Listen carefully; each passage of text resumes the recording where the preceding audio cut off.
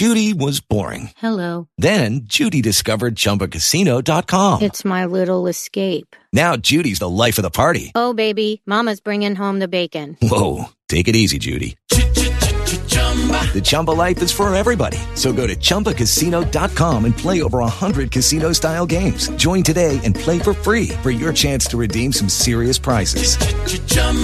ChumbaCasino.com. No purchase necessary. Void where prohibited by law. 18 plus terms and conditions apply. See website for details. Hello, everybody. This is Marshall Poe. I'm the editor of the New Books Network, and I'd like to tell you that we have a new and improved website. It has 2 new features that we think you'll love. One of them is a vastly improved search engine, so that when you type in keywords, you'll get a bunch of episodes really quick. The other is the ability to create a listener account. And in that listener account, you can save episodes for later listening. So you can create a kind of listening list. We think these features are neat and we think you'll enjoy them. Please visit the site today.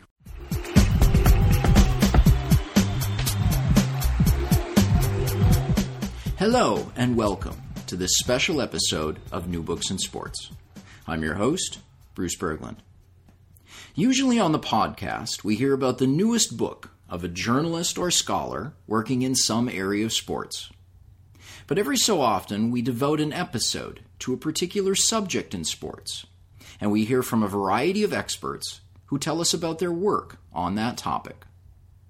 For this seminar episode, we are looking at the Olympics, the history of the Olympic movement, the economic effects of the Games, how the media presents the Olympics, and the ways in which the Olympics are seen and understood by people around the world. Over the next 2 hours, we'll hear from professors and journalists with years and even decades of experience researching and covering the Olympic Games. This is a big episode, but I think you'll find it a fascinating one. I can say that I've learned a lot as I've been recording the interviews with the various guests over the last few weeks. And I think that you'll find something you didn't know about the Olympics in this episode. At the least, you'll gain plenty of suggestions of good books if you're looking for some reading for these last few weeks of summer. To start, we'll look at the history of the modern Olympics. As most sports fans know by now, London is the first city to hold 3 different Olympic Games. But what is less known is the important influence that British sport has had in the emergence of the modern Olympic movement. Of course, the founder of the modern Olympics was the French nobleman Pierre de Coubertin. But Coubertin's idea for an international athletics competition was shaped by what he observed in Britain, where people had been gathering for sports festivals and calling them Olympics for centuries. Martin Pawley describes this history of Olympic competitions in his new book, The British Olympics, Britain's Olympic Heritage, 1612 to 2012, published by English Heritage in 2011. A senior lecturer in sport at the University of Southampton, Martin has been researching the history of British sport and the Olympics for more than 2 decades. To start our conversation, I asked him about the first London Olympics in 1908. These games are regarded by historians as the most influential of the early Olympic movement. Martin explained the significance of London 1908 for the development of the Olympics. The 1908 Games, I think, were incredibly important in so many ways. The first thing is to remember that the 2 games before that, Paris 1900, St. Louis 1904, the Olympics were really lost amidst all the flurry of the trade fair. The games were poorly organised. De Coubertin didn't even go to Missouri for the 1904 games. They were spread out over long periods, and they were pretty hectic. What London 1908 did was to bring most of the Olympic program, not all, but most of the Olympic program together into a 2-week period, with most of the events being held in one location. So in terms of creating a template for a condensed, quite intense period of Olympic competition, we have 1908 to thank for that. The second thing that I think was so significant about 1908 was it was the first time that an Olympic stadium was purpose-built from scratch. Athens in 1896 had reused an ancient site. Paris and St. Louis had both used various grounds, college fields, sports club fields, etc. What London did was build a new stadium from scratch, paid for by the organisers of the Franco-British exhibition, but it was purpose-built for the Games with a grass track for hurdles, a cinder track for athletics, a cycling track around the outside, and a swimming pool on the infield, and then a big enough infield for the field events and for rugby, soccer, field hockey and lacrosse. So that's another major contribution of 1908. Next one, I guess, is national teams. It's the first time that people had to be registered as members of national teams, and then all sorts of other little things along the way. The first time the organisers wrote down the rules of amateurism, for example. The first time we've got gold, silver, bronze medals in the exact format we now know them. So many, many ways in which London 1908 created a template. So London also held the 1948 games, and these are known as the austerity games. The city did not build, or the organizers did not build, any new facilities, and these are known for their low budget, coming right after the war, and while Britain is still having hard economic times. Why did the London organizers in 1948 agree to hold the games so soon after the war? The International Olympic Committee were very keen to get the Olympics back on track as soon after the war as possible. If you go back to 1920, they'd held them then just 2 years after the end of the Great War, so as not to interrupt the cycle anymore. So that was the precedent. And for 1948, they staged the Winter Games at St. Moritz early in 48. So London was really the second Olympic Games after the war in that way. The IOC were keen for it to be held in Europe. A number of American cities did offer their services, but the IOC were keen for it to be held in Europe, so it sent out positive messages about Europe recovering from the war. But obviously, apart from Switzerland, continental Europe was in no state to hold it. London had been involved in the bid for 1940, so it really was London's turn again. And the organisers were keen to stage it as for a number of reasons.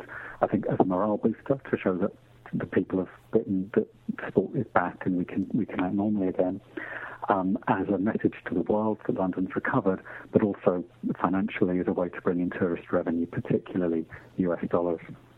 So your most recent book, Martin, is titled Britain's Olympic Heritage, and the dates in the title are 1612 to 2012. Well, the 2012 is obvious, but the interesting thing is 1612. So if the first modern games were in 1896. How do you get the date 1612 for your book?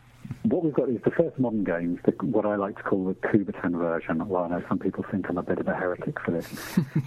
What Coubertin did was brilliant, but he was simply one of many people over a long period of time and in many countries to stage a sporting event and call it Olympic. Basically, lots of people were attracted in different ways to the ancient Olympic Games, and they used the name from that, which had obviously died off in 393 AD. They used the name from that and various forms of imagery from the ancient games, most of it imagined, to add to their own games. And in Britain, the first real one evidence we have for this comes from a series of sports called, alternatively, Robert Dover's Olympic Games, or the Cotswold Olympics, or Dover's Games on Cotswold Hill. And they started in the early 17th century. The first clear date we have is 1612. Perfect for 400 years. And they were a series of pretty rowdy sports, really. Very strong anti-puritanical strand, very strong pro-Roman Catholic strand. So there was maypoles, there was dancing, there was wrestling, there was cudgeling, all sorts of hunting, hare coursing, all sorts of rough sports. And Robert Dover was an educated man. He was a lawyer. He had a lot of friends who were poets and lawyers, and they were beginning to know in the Renaissance about the ancient Olympics. The knowledge of the Olympics had been shut down until the Renaissance. And you begin to get the relaxation of the church's grip on knowledge and on ancient texts. And so a lot of Dover's friends, I think completely with their tongues in their cheeks, started referring to Dover's Games as like the Olympic Games, or as a rebirth of the Olympic Games. And the name stuck, and those games, they've been shut down at various points, but they still go on. I was there 3 weeks ago watching them this year with the World Shin Kicking Championships. But then after that, you get a lot of events all over the country starting to call themselves Olympic. A big flurry of them comes in the late 18th century after an Englishman, Richard Chandler, discovered the site of ancient Olympia. So there were Olympic Games in Hampstead and in Hendon in London. And then a massive burst of them in the 19th century when people started to add their kind of value of amateurism and the idea of rational recreation to an imagined reading of what ancient Greek sport must be like. So the key ones are 1850 at Much Wenlock in Shropshire with the Wenlock Olympian Games. In the 1860s, the Liverpool Olympic Festivals. Also in the 1860s, the National Olympian Games. Bear in mind that Coubertin was born in 1863, so many of these predate him or were happening when he was a youngster. And then in Morpeth in Northumberland, a professional series called the Morpeth Olympic Games, which started in the 1870s and ran on until 1958. So Coubertin, what he did was to make all this international. He got a lot of his ideas from Britain, particularly from the Wenlock Olympian Games. But I think it's crucial to stress that he was simply one of many who called his modern sporting event Olympic. He was the most successful, but he was just one of many. I want to follow up on that and ask about the direct influence that these games in England had on Coubertin. And so how was it that he encountered these various games being played in Britain, and how did what he saw influence his ideas for the modern Olympics? In the 1880s, Coubertin was very keen on sport and education. He was making a lot of visits to the US and to Britain to look at how sport was run in universities, and then in Britain, particularly in the private schools. And so he was doing a lot of work and writing and evangelical work, really, for the reform of sport in France, and particularly through education. And in 1889, he was part of a committee who were going to organise a conference on sport, and he wrote a letter to various newspapers, including the Times of London, asking for anyone who was involved in running sporting events or running sport at school or college to send him information. And one of the people who happened to reply was William Penny Brooks, who was the organiser and founder of the Wenlock Olympian Games in Shropshire. And he wrote to Coubertin. He sent him details about the Wenlock Games. He sent him printed versions of some of the speeches he'd given, including those at the National Olympian Games in London in 1866. And he invited Coubertin to come and see. And Coubertin was a fantastic networker, classic Anglophile, loved anything English. And so in 1890, he made the trip from France to a little town in Shropshire. They put on a special episode of the Games for him. He was guest of honour. They put on a ball for him. He planted an oak tree on the playing field and watered it in with champagne. They made a big, big fuss of him. And he was hooked, and he loved the Olympian vocabulary. He liked that they were using reeds and things with nice classical imagery, and he really saw this as a connection between modern sport and ancient ideals. And it really was from that moment that he started not just writing about reforming sport in school, but about reviving the Olympic Games. So he made that visit in October 1890. You then start seeing Olympic coming into his vocabulary more in the early 90s, and then in 1894 he organised a conference that formed the International Olympic Committee. So a very, very, very strong direct link from Wenlock to Coubertin. So, Martin, I'll ask, can you recommend any favorite books on the history of the Olympics or particular games? I certainly can. In 2008, quite a few books came out to celebrate the centenary of London's first Olympics. And my favourite one of those is by Rebecca Jenkins, and it's called The First London Olympics, 1908. Rebecca's written a fantastic narrative. It's very well researched in archives and newspapers in Britain and America, gorgeous illustrations, and it very much tells the story of 08. It does concentrate on the stadium event, so there's not so much on the things that went on beyond the stadium, like sailing and rowing and shooting, for example. But she really captures the flavour, and in particular she gets the Anglo-American rivalries absolutely bang on. My other one that I'd recommend is for 1948, which does pretty much the same thing, tell the story, and that's by Janie Hampton. It's called the Austerity Olympics, when the Games came to London in 1948. And Janie she had an advantage, if you like, over Rebecca, in that a lot of people from 48 were still alive, and as indeed they still are. so Janie was able to interview them, so she's got lots of unique oral history voices coming through. And she blends that, again, with archival and newspaper research, and you absolutely get the flavour of what these games were like. So those are my two recommendations. Martin Pawley's book recommendations for the previous 2 London Games are Rebecca Jenkins' book, The First London Olympics, 1908.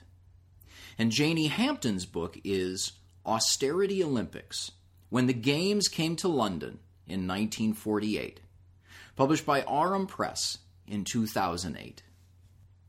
The conventional picture of a British Olympian of the early 20th century is an Oxford-educated gentleman, a true amateur, whose money and station allowed him to devote himself to sportsmanly competition. Think of the runners in Chariots of Fire, in their white uniforms splendidly gliding along the beach. But this view of the amateur British Olympian is not entirely accurate.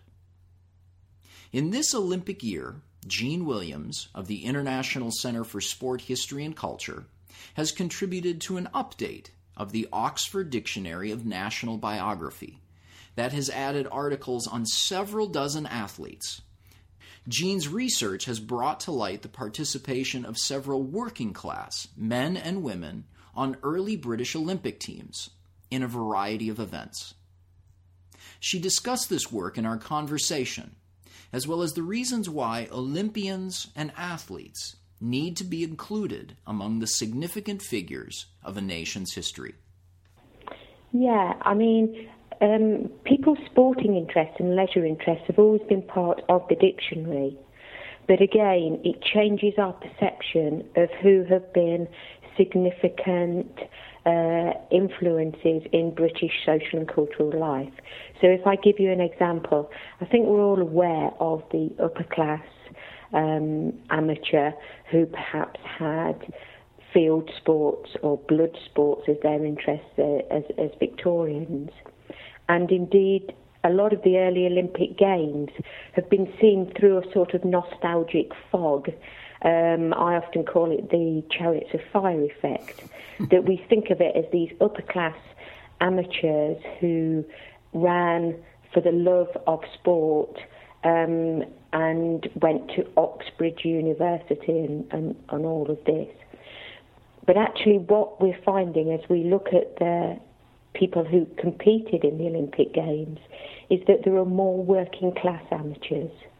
And as anybody who's read Lincoln Allison's books on amateurism will know, from a lot of middle and upper class amateurs, their CVs and their social links were benefited by their association with sport.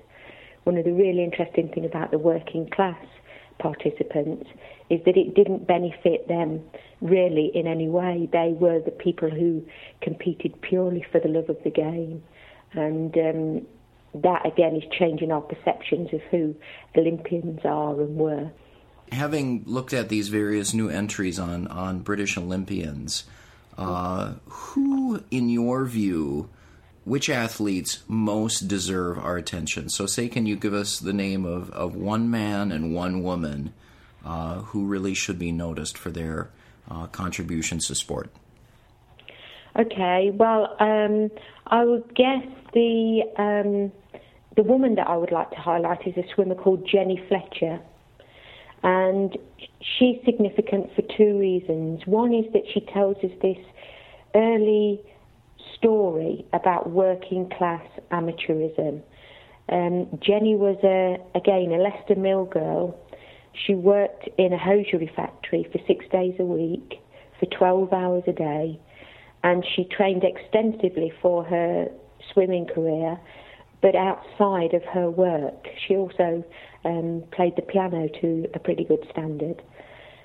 And we start to get this idea of working class amateurs inconveniencing themselves to an incredible degree in order to participate at the highest level. So if I say to you that Jenny first came to prominence in 1906 by winning the National Championships of England, organised by the Amateur Swimming Association, and she prepared for that by swimming in Leicester Canal. because obviously the local baths were not open before she went to work. She would run in the local park, she would do calisthenics, and she ate a pretty good diet. So we can see that she definitely prepared outside of swimming. But if you can imagine what swimming in Leicester Canal was like in 1906, it would have been a pretty unpleasant and cold business. And there was actually a proposal in 1908 that women's swimming was going to be included in the London Olympic Games. It wasn't.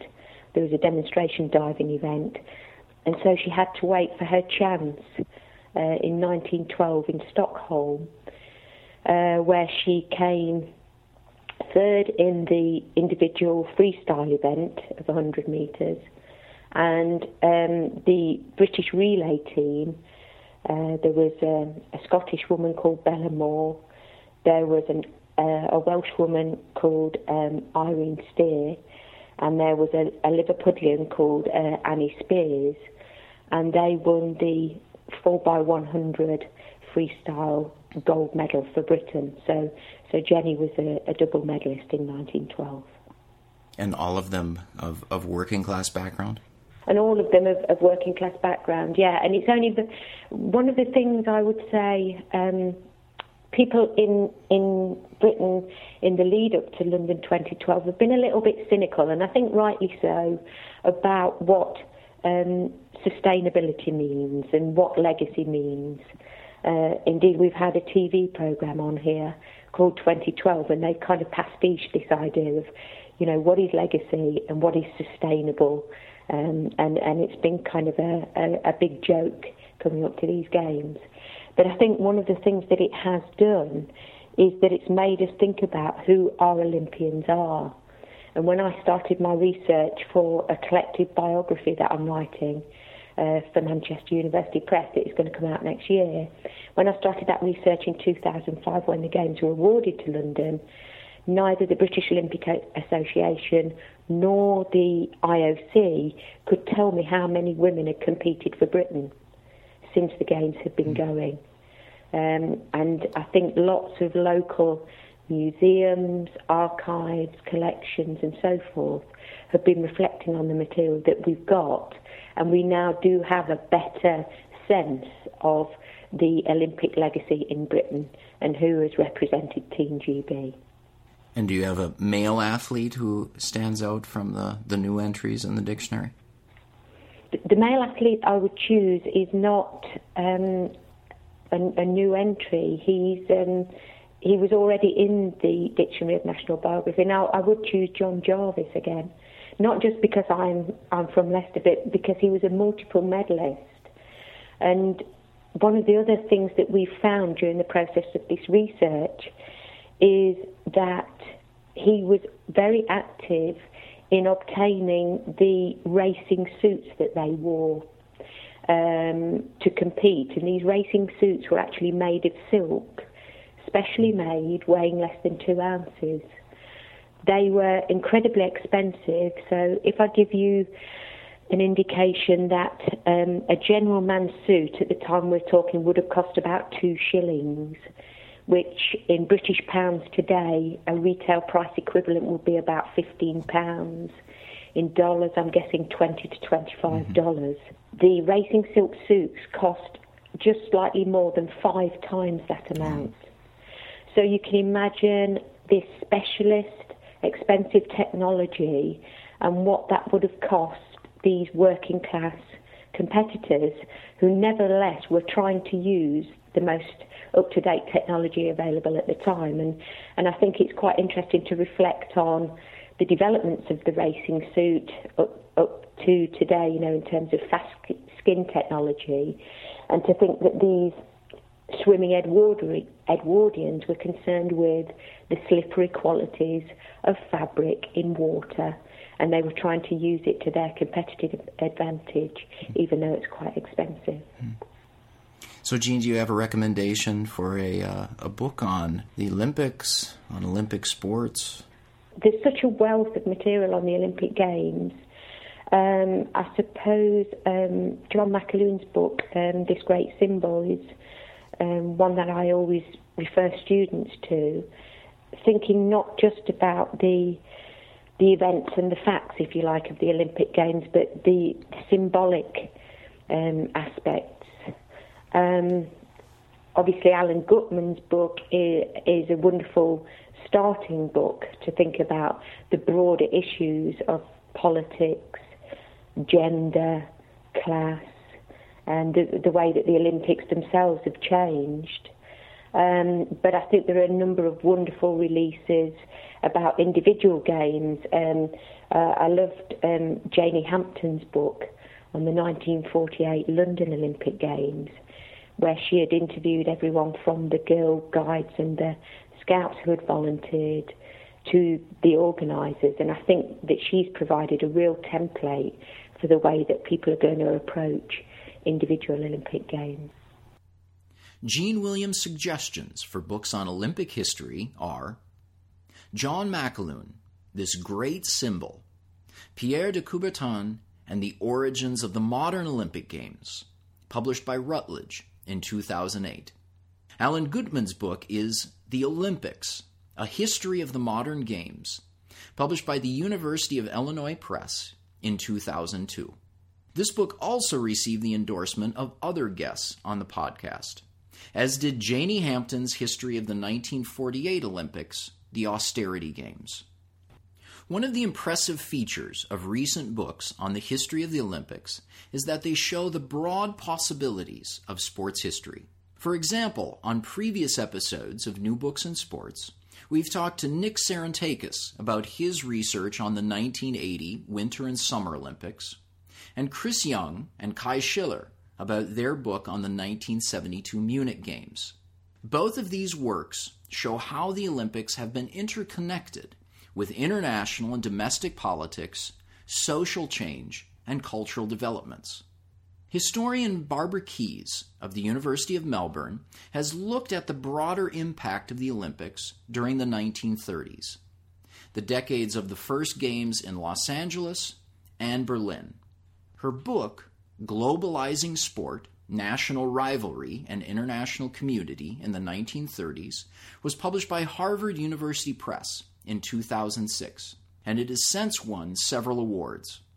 In our interview, Barbara talked about how international athletics in the 30s were understood and used both by the ideological dictatorships of Europe as well as by Americans. To start, I asked her about her broader argument that sports have been an important contributor to the process of globalization. Sports have been one of the major vehicles of cultural globalization. You think about the way that most modern sports originated in Britain in the 18th and 19th centuries. They became codified and standardized and then spread around the world. And now everybody plays. Not just these particular sports like soccer that originated in Britain, but the whole ethos and philosophy of individual competitive sport, team sports, the particular norms and rules associated with the general concept of sport has spread around the world. So you can trace other ideas of sport, more traditional ideas of physical recreation, German gymnastics, for example, or martial arts, Asian martial arts, have a different ethos and are not competitive and achievement-oriented in quite the same way that modern Western sports are. So it's not just the spread of particular sports that's been noticeable, but also the spread of these values that go along with modern Western sports. And we can see in the Olympic Games in particular, these are the most visible forum at which virtually the entire world participates. And in order to participate, people have to pick up these modern Western sports because that's what's mostly on the Olympic program. So in order to be recognized as a nation in this increasingly important international forum, nations have adopted modern Western sports. And that has been a very significant element of cultural globalization as the world has adopted these cultural elements. So in your book, you make the case that the 1930s are a particularly important period in looking at this history of sport as a vehicle of globalization. Why is that decade so important in looking at the history of global sport? Well, it's a decade in which modern Western sport and international sporting competitions spread and become more international than ever before. So they start out really at the end of the 19th century. These international sport competitions start out as primarily Western European events, with Americans participating, Canadians, and some people in the British Empire. And it's in the 1930s that we begin to see, for example, Japan coming into play as Japan tries to make itself modernized, tries to participate in the international system as a recognized power, and China makes an entrance. It becomes, these international sport competitions, the Olympic Games in particular, become truly international, truly global in the 1930s. And they also become much more significant in political terms. And this is partly because of the rise of dictatorships in the 1930s, the Nazis, the fascists in Italy, that begin to try to use these sports and these sporting competitions as ways to legitimize themselves, as ways to prove the superiority of their political and economic systems, and as ways to indoctrinate the people, the masses, in behaviors that they consider to be valuable. Physical fitness becomes a sort of proxy for the measure of the health and strength of a nation in an era when all kinds of nations are jockeying to appear militarily strong. You want to have visible evidence that your population is healthy and strong. And sports victories become a means to that end. So the political importance increases, the economic importance increases. We see the rise of greater levels of commercialization, and this is particularly true because at the Los Angeles Olympic Games in 1932, the Americans do what they were doing very well, which is to link advertising to events. And so you see the rise of it's not entirely new in 1932, but there's a real leap in 1932 in the level of commercialization at the Olympic Games. So the economic significance of the Olympic Games, and in general of other sporting events as well, increases. So in political terms, in economic terms, in cultural terms, as we see these forms of sport spread around the world, the 1930s, in my view, marks a real turning point.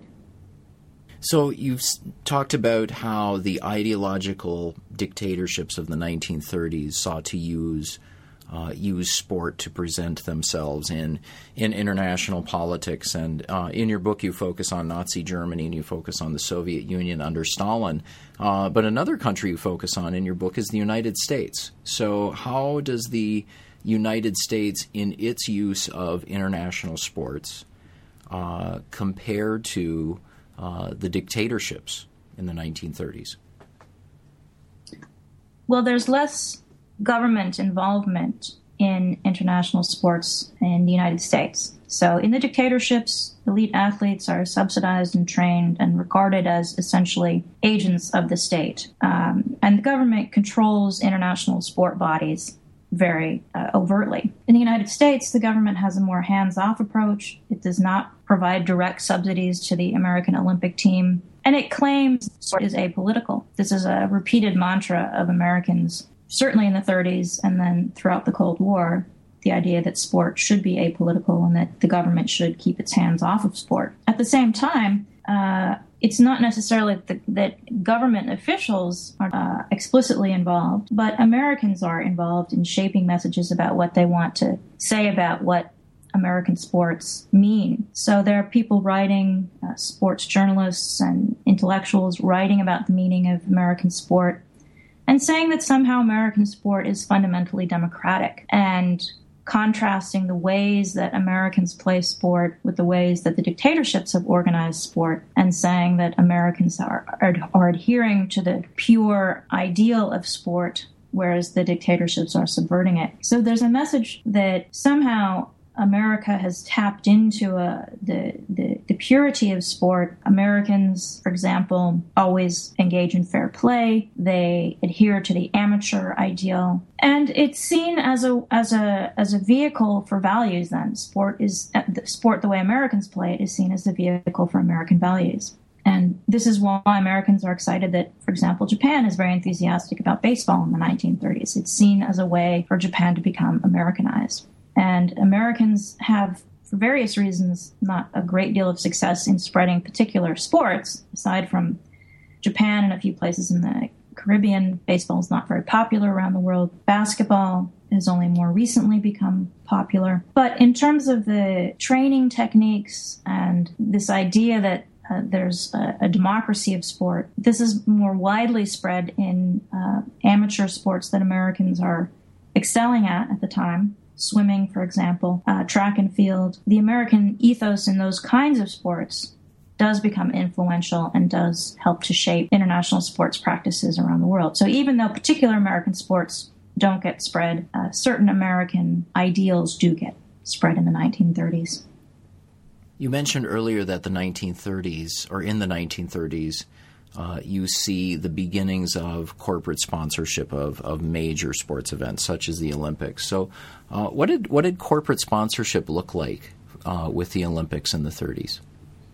Well, it looks pretty tame from today's perspective, and it's really only beginning in the 1980s that we've seen the explosion of corporate sponsorship that we're so familiar with today. And of course, there wasn't television in the 1930s. There was something like television at the 1936 Berlin Games, but it was really only for Berlin. Really nothing like what we have today. So what it looked like, for example, in 1932 and 1936 was companies advertised in newspapers saying that they were the Olympic blank, the Olympic department store, the Olympic shoe. And these were not official deals for the most part. The American Olympic Committee and the International Olympic Committee had considerably less resources and less power to enforce the brand. So there's a tiff going on right now with, I don't know if you've seen this, the American Olympic Committee, I believe, has been telling American knitters not to call their competition the Olympics. So the American Olympic Committee today goes around telling people,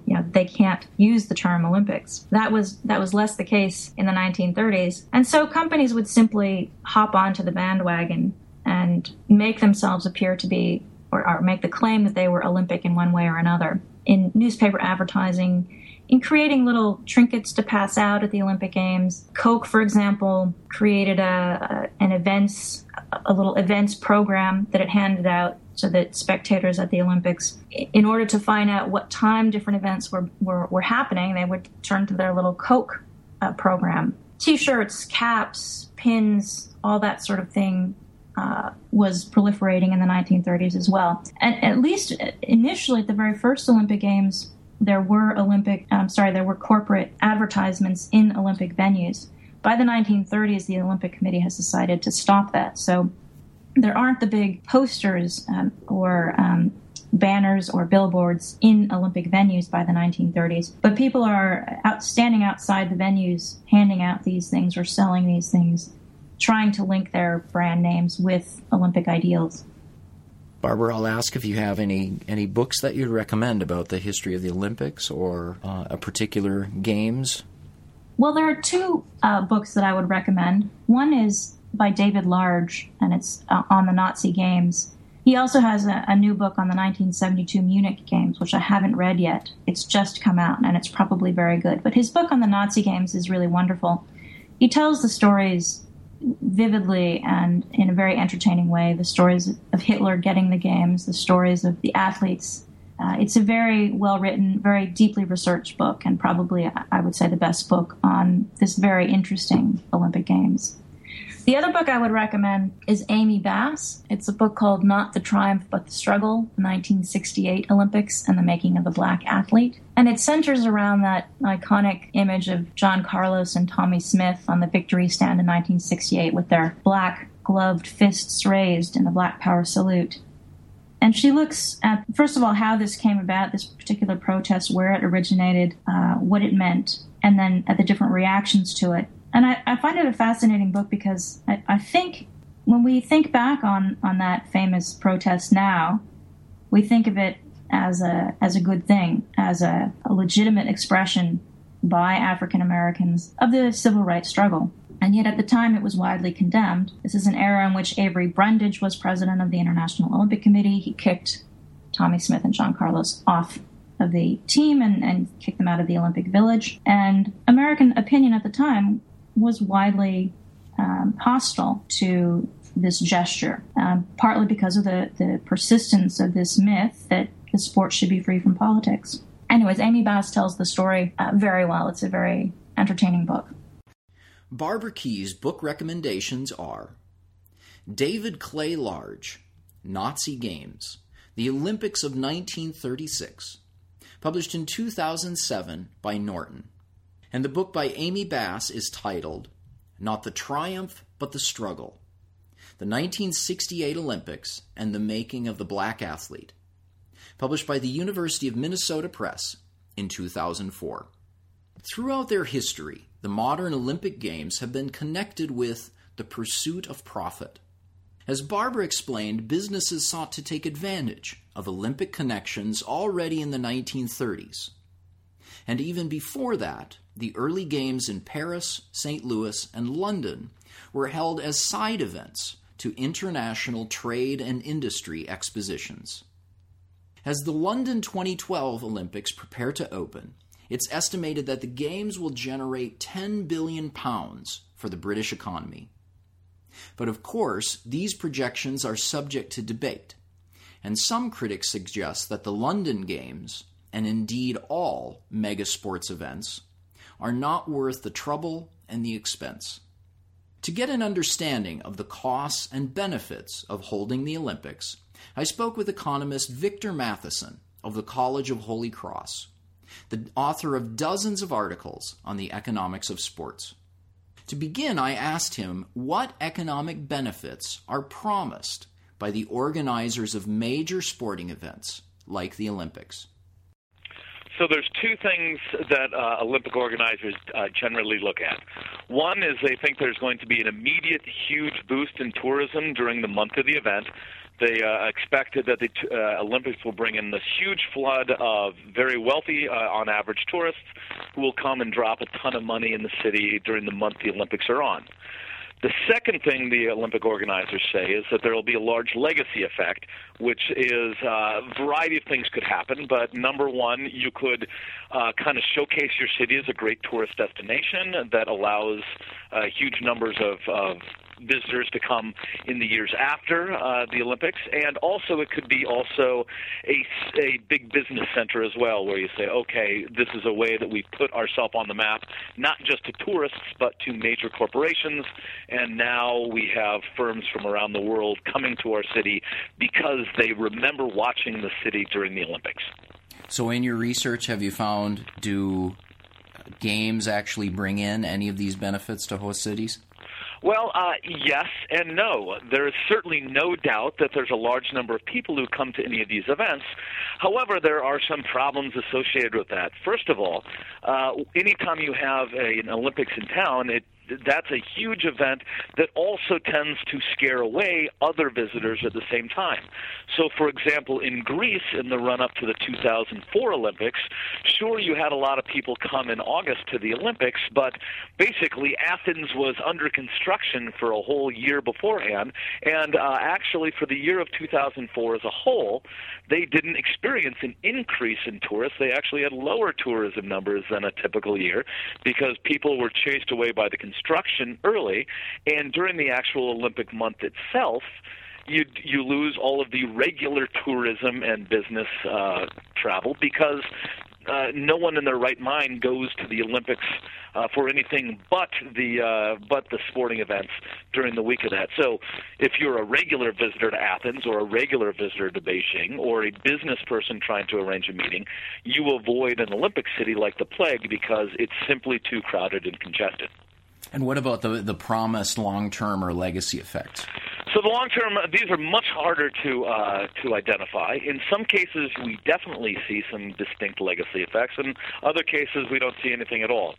For most of the Winter Olympics, for example, we see very little in the way of legacy effects. For example, most of the large hotels built for the Lillehammer Games in Norway filed for bankruptcy almost immediately after the games were there. Obviously, they were filled for the whole games, but as soon as the Olympics went away, so did a lot of the tourists. You didn't see any big, huge tourism increases in places like Montreal or Atlanta. China has, in Beijing, has not experienced large increases in tourism numbers since the Olympics. The opposite case, though, is the case of Barcelona. Barcelona can probably be held out as one of the great examples of the Olympics really putting a city on the map.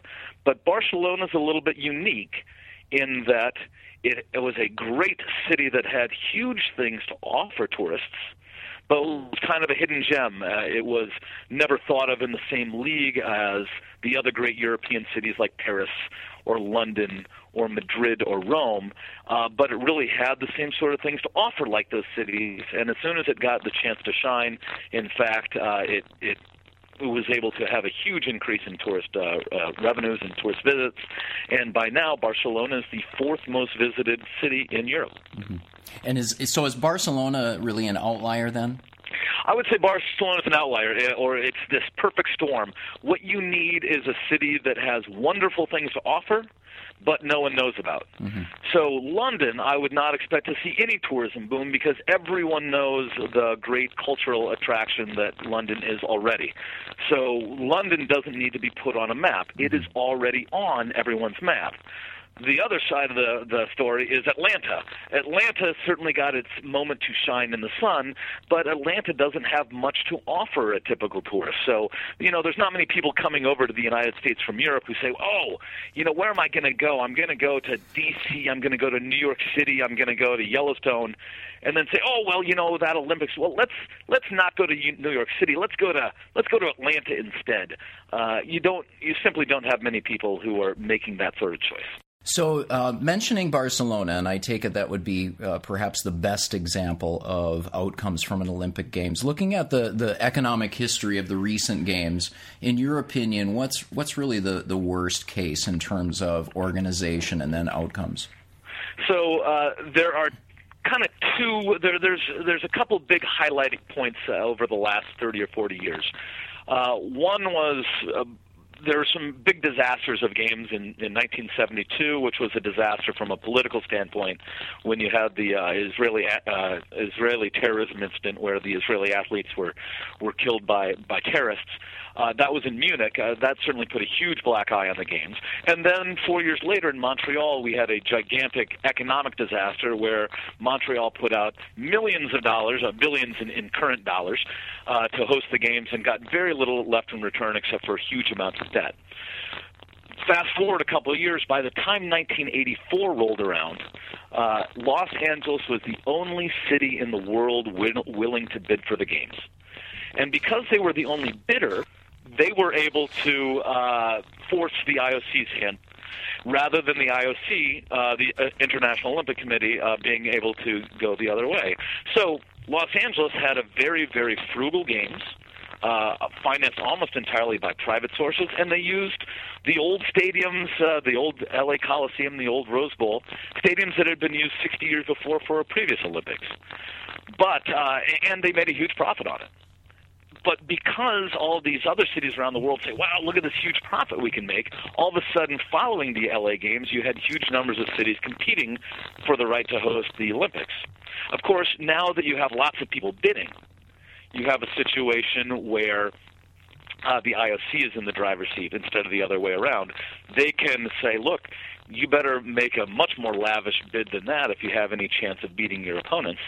And therefore you have these games where spending spirals out of control. $20 billion for London, $40 billion for Beijing, certainly in the tens of billions of dollars for Rio. So the LA Games famously made a profit, and I know there have been other games in which there have been claims made to a profit or at least breaking even. Is that kind of bookmaking legerdemain, or are they hiding the public costs so that they don't repeat the same disaster that you had with Montreal in 1976? I think you can say fairly safely that by fair accounting practices, the LA Games made money.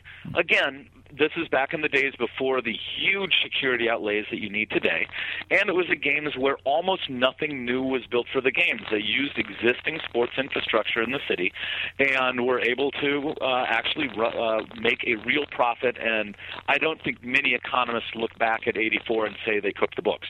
Mm-hmm. Now, other people have, other games since that time have claimed that they've made money, and again, it kind of depends on what you count as the costs and what you count as the revenues. If you count all the revenues that come in, but you don't count all the costs, it's awfully easy to make a profit on a lot of things. One example of this is the Salt Lake City Games for Winter Olympics in 2002. Famously, this was right after the terrorist incidents of 9/11, and so there was a huge increase in security that was not budgeted for. No one could have anticipated the huge change in security arrangements, but most of those additional security was picked up by the federal government and by state governments, and not by the Olympic Committee organizing committee for Salt Lake City. So one thing people may remember is during the entire games, there were 2 military fighters circling over Salt Lake City and the other venues. Well, this was paid for by the Department of Defense, not paid for by the Olympics, and of course that's a huge cost that someone else paid for, but of course the Olympic Committee didn't share a bunch of the ticket revenue with the U.S. Air Force. Mm-hmm, mm-hmm. So based on what you've seen so far, the preparations for the London Games, what's been your take on the path that the organizers have taken and the likely benefits that will come from the Games? Well, really no surprise to anyone who's looked at these that you've had just a huge ballooning of the cost over time. When it was first announced that they won the Games, they were talking several $1 billion of potential costs, and now we've seen cost estimates ranging up to maybe $20 billion to host this Games. Now, mind you, that's not just that's not just new sports stadiums, and it's not just security for the event. There's lots of urban renewal in this, but it's really no surprise that you've had this huge ballooning of costs, because we've seen that before. Obviously, there's a lot of general infrastructure also going into the London Games, but the question is, is there any way that you can get needed and important urban renewal without also having to come up with $4 or $5 billion worth of sports stadiums and operating costs? And that's really a political question. But you're basically getting urban renewal with a significantly increased price tag, because you're having to go along with sports infrastructure at the same time you're getting just general urban renewal. Mm-hmm. So I want to ask, Victor, about the benefits that go beyond the tangible gains and losses in an economic sense. So is it possible to measure the happiness or the civic pride that a mega event like the Olympics brings, or even having the local club play in a publicly funded stadium? Sure. So, and I think we see a lot of economists say that really, if you want to have something like the Games, it should be because this is a fun event for the local city or the local country. But when games are sold by saying, this is going to make you a lot of money, this is where the economists will step up. We do have one very clear example of this. The 2006 World Cup was held in Germany.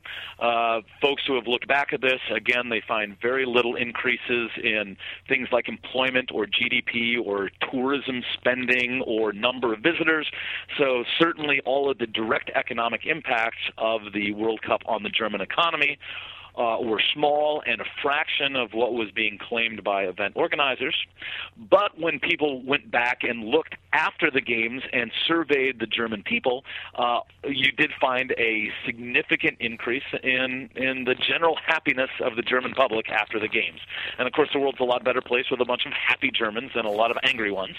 And so this is something that you can definitely measure of being, there is a happiness and a feel-good effect that's almost certainly the biggest effect of these. But again, it's got to be emphasized that these events may make you happy, but there's no reason to believe that they're going to make you rich. Mm-hmm. So, Victor, I'll ask, do you have any recommendations for books, whether about the economics of the Olympics or economics of mega events?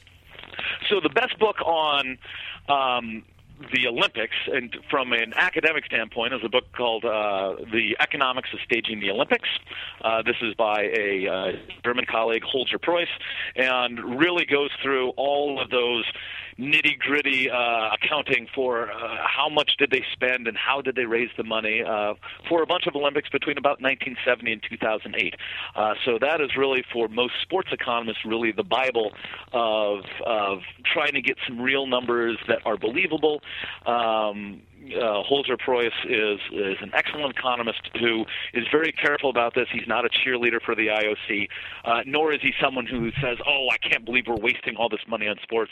I think he has a very clear idea of trying to just come up with a good accounting and really kind of following the money as it goes through the Olympics. Although there's lots of numbers in there, so you got to be a numbers liker. If you want to read something related to the general idea of, why the promoters of sports and how they get it wrong, I would recommend the book Field of Schemes. That's by Neil deMause. And that is not specifically related to the Olympics or other things, but does relate to this idea that sports boosters tend to, have vastly overestimate the sort of benefits that one gets from sports, and they're doing that in order to get large public subsidies. Victor Matheson's recommendations for further reading on sports and economics are Field of Schemes, How the Great Stadium Swindle Turns Public Money into Private Profit, by Joanna Kagan and Neil deMause, published by Common Courage Press in 2002. And Holger Preuss's book is titled The Economics of Staging the Olympics, A Comparison of the Games, 1972 to 2008, published by Edward Elgar Publishing in 2006. One of the attractions and curiosities of the Olympics is that every 4 years, for 2 weeks, we sit in front of the television and watch sports that we otherwise pay little attention to. During the Olympics, fans take a break from their favorite sports to watch gymnastics and diving and rowing. And then, when the torch is extinguished, we go back to baseball, football, and cricket. This is a big part of why I look forward to the Olympics, and many of my guests on the episode agreed. So along with asking them to share their expertise on the Games, I also invited them to tell us, what Olympic event do you most like to watch? Here's what a few of them had to say. Wow, what a question. Probably the marathon is my favourite event, mainly because I've never done a marathon, but I've done a lot of long-distance running in my time, including 20-milers.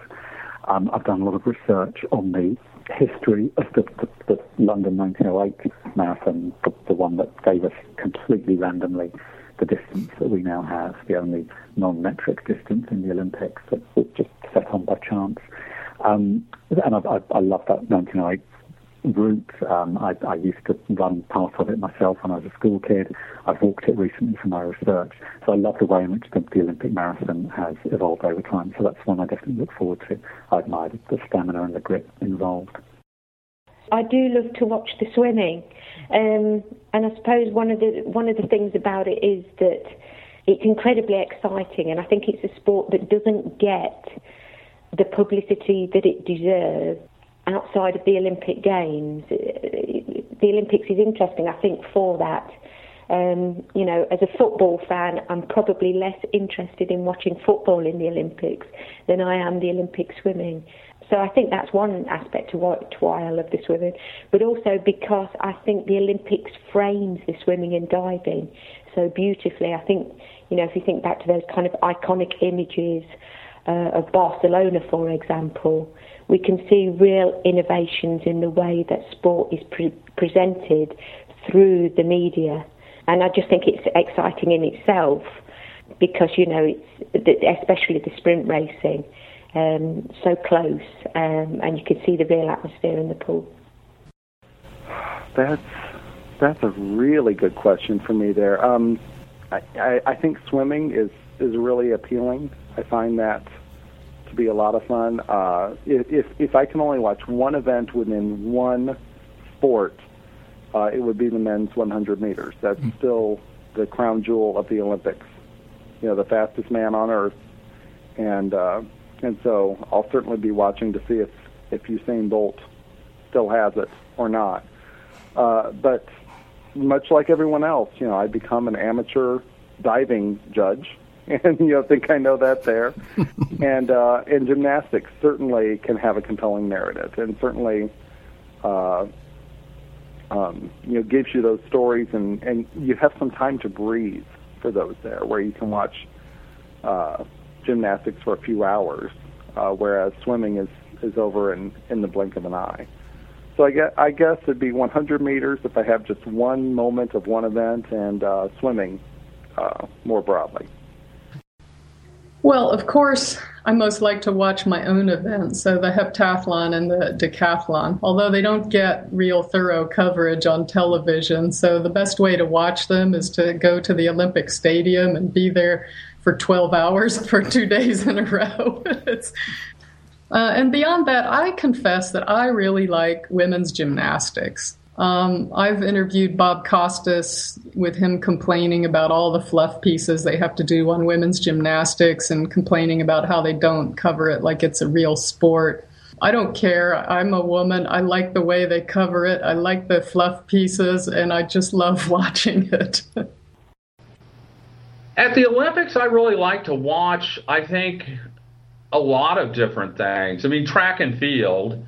And curiously, track and field is still enormously popular as a spectator and televised sport in Europe and much of the rest of the world. And it was in the U.S. in the early 20th century, but nobody goes to track meets or watches them anymore. And I have a particular fondness for the steeplechase. I think it makes great theater on television. So I like track and field. Basketball is a sport I'm particularly fond of, and I like to play and watch normally, but Olympic basketball is in some ways uninteresting because you know the outcome, that generally the U.S. is going to win, other than, I remember watching the 1972 final in Munich, and that was fairly exciting television, and for once the U.S. lost, and that was a fascinating game and, fascinating history, but in some ways I wouldn't stay up late at night to watch the U.S. beat, Uganda by 130 points. Well, I'm a huge soccer fan, and I actually refereed professional soccer, so that has always been my excitement.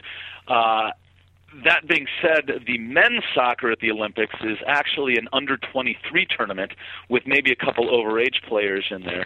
So that doesn't have the same appeal as the men's World Cup. But on the women's side, the Olympics really are the pinnacle of women's soccer, so I always enjoy watching that. And I actually got a chance in '96 in Atlanta to go watch the women's gold medal match, which was won by the Americans. So I'm a big fan of the of women's soccer at the Olympics. That is truly women's soccer at the best you see anywhere in the world, and it's always nice to watch a game where maybe the home team here for an American like me has a good chance of it. You heard there at the end Victor Matheson talking about his fondness for Olympic women's soccer. As Victor pointed out, men's soccer at the Olympics typically doesn't gain a lot of attention. With most players under the age of 23, the Olympic football competition is more like a tournament of future rather than current stars.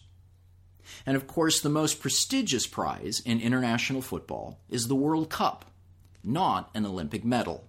But this year in London, the men's soccer competition has a unique twist. For the first time in 40 years, the Olympic tournament includes a team representing Great Britain. In all other international football competitions, those organized by FIFA and UEFA, there is no such thing as a British team. Instead, the home nations, England, Scotland, Wales, and Northern Ireland, each field their own teams.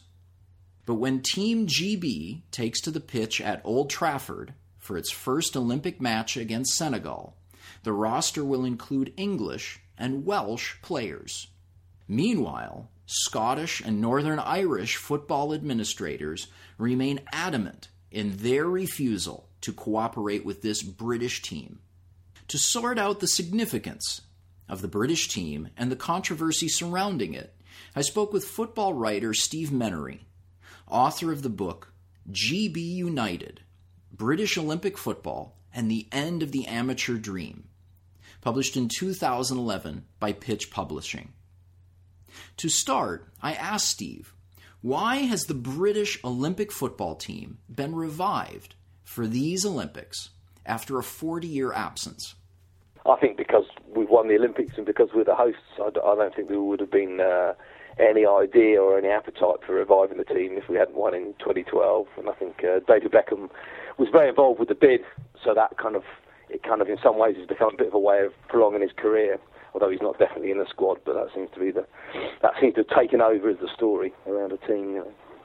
So when Britain has fielded a team in the past, it has been truly British. In fact, non-English nations have been overrepresented on past teams, correct? Well, they have, but it took them a while to start out. I mean, in 1908 was the first tournament, but England was the only country in FIFA at the time. FIFA had only been formed in 1904. England, the first tournament was 1908, and only England at that point had joined. And so they kind of, as is the kind of English way within Britain, sort of took over really and entered a team. And they had a separate amateur team as well as a full team. They had an amateur team, and some players kind of crossed over and played for both. And it wasn't really till 1936 that players from outside of England took part. We won it in 1908, we won it in Stockholm in 1912, and then it wasn't played again due to the war until 1920 when we lost it. And all those teams then were all completely English, although the manager in 1920 was Welsh. And then, we didn't enter again until 36 because we were the British were busy having rows with the rest of the world over what was an amateur. We had an idea that no one could be paid for anything whatsoever.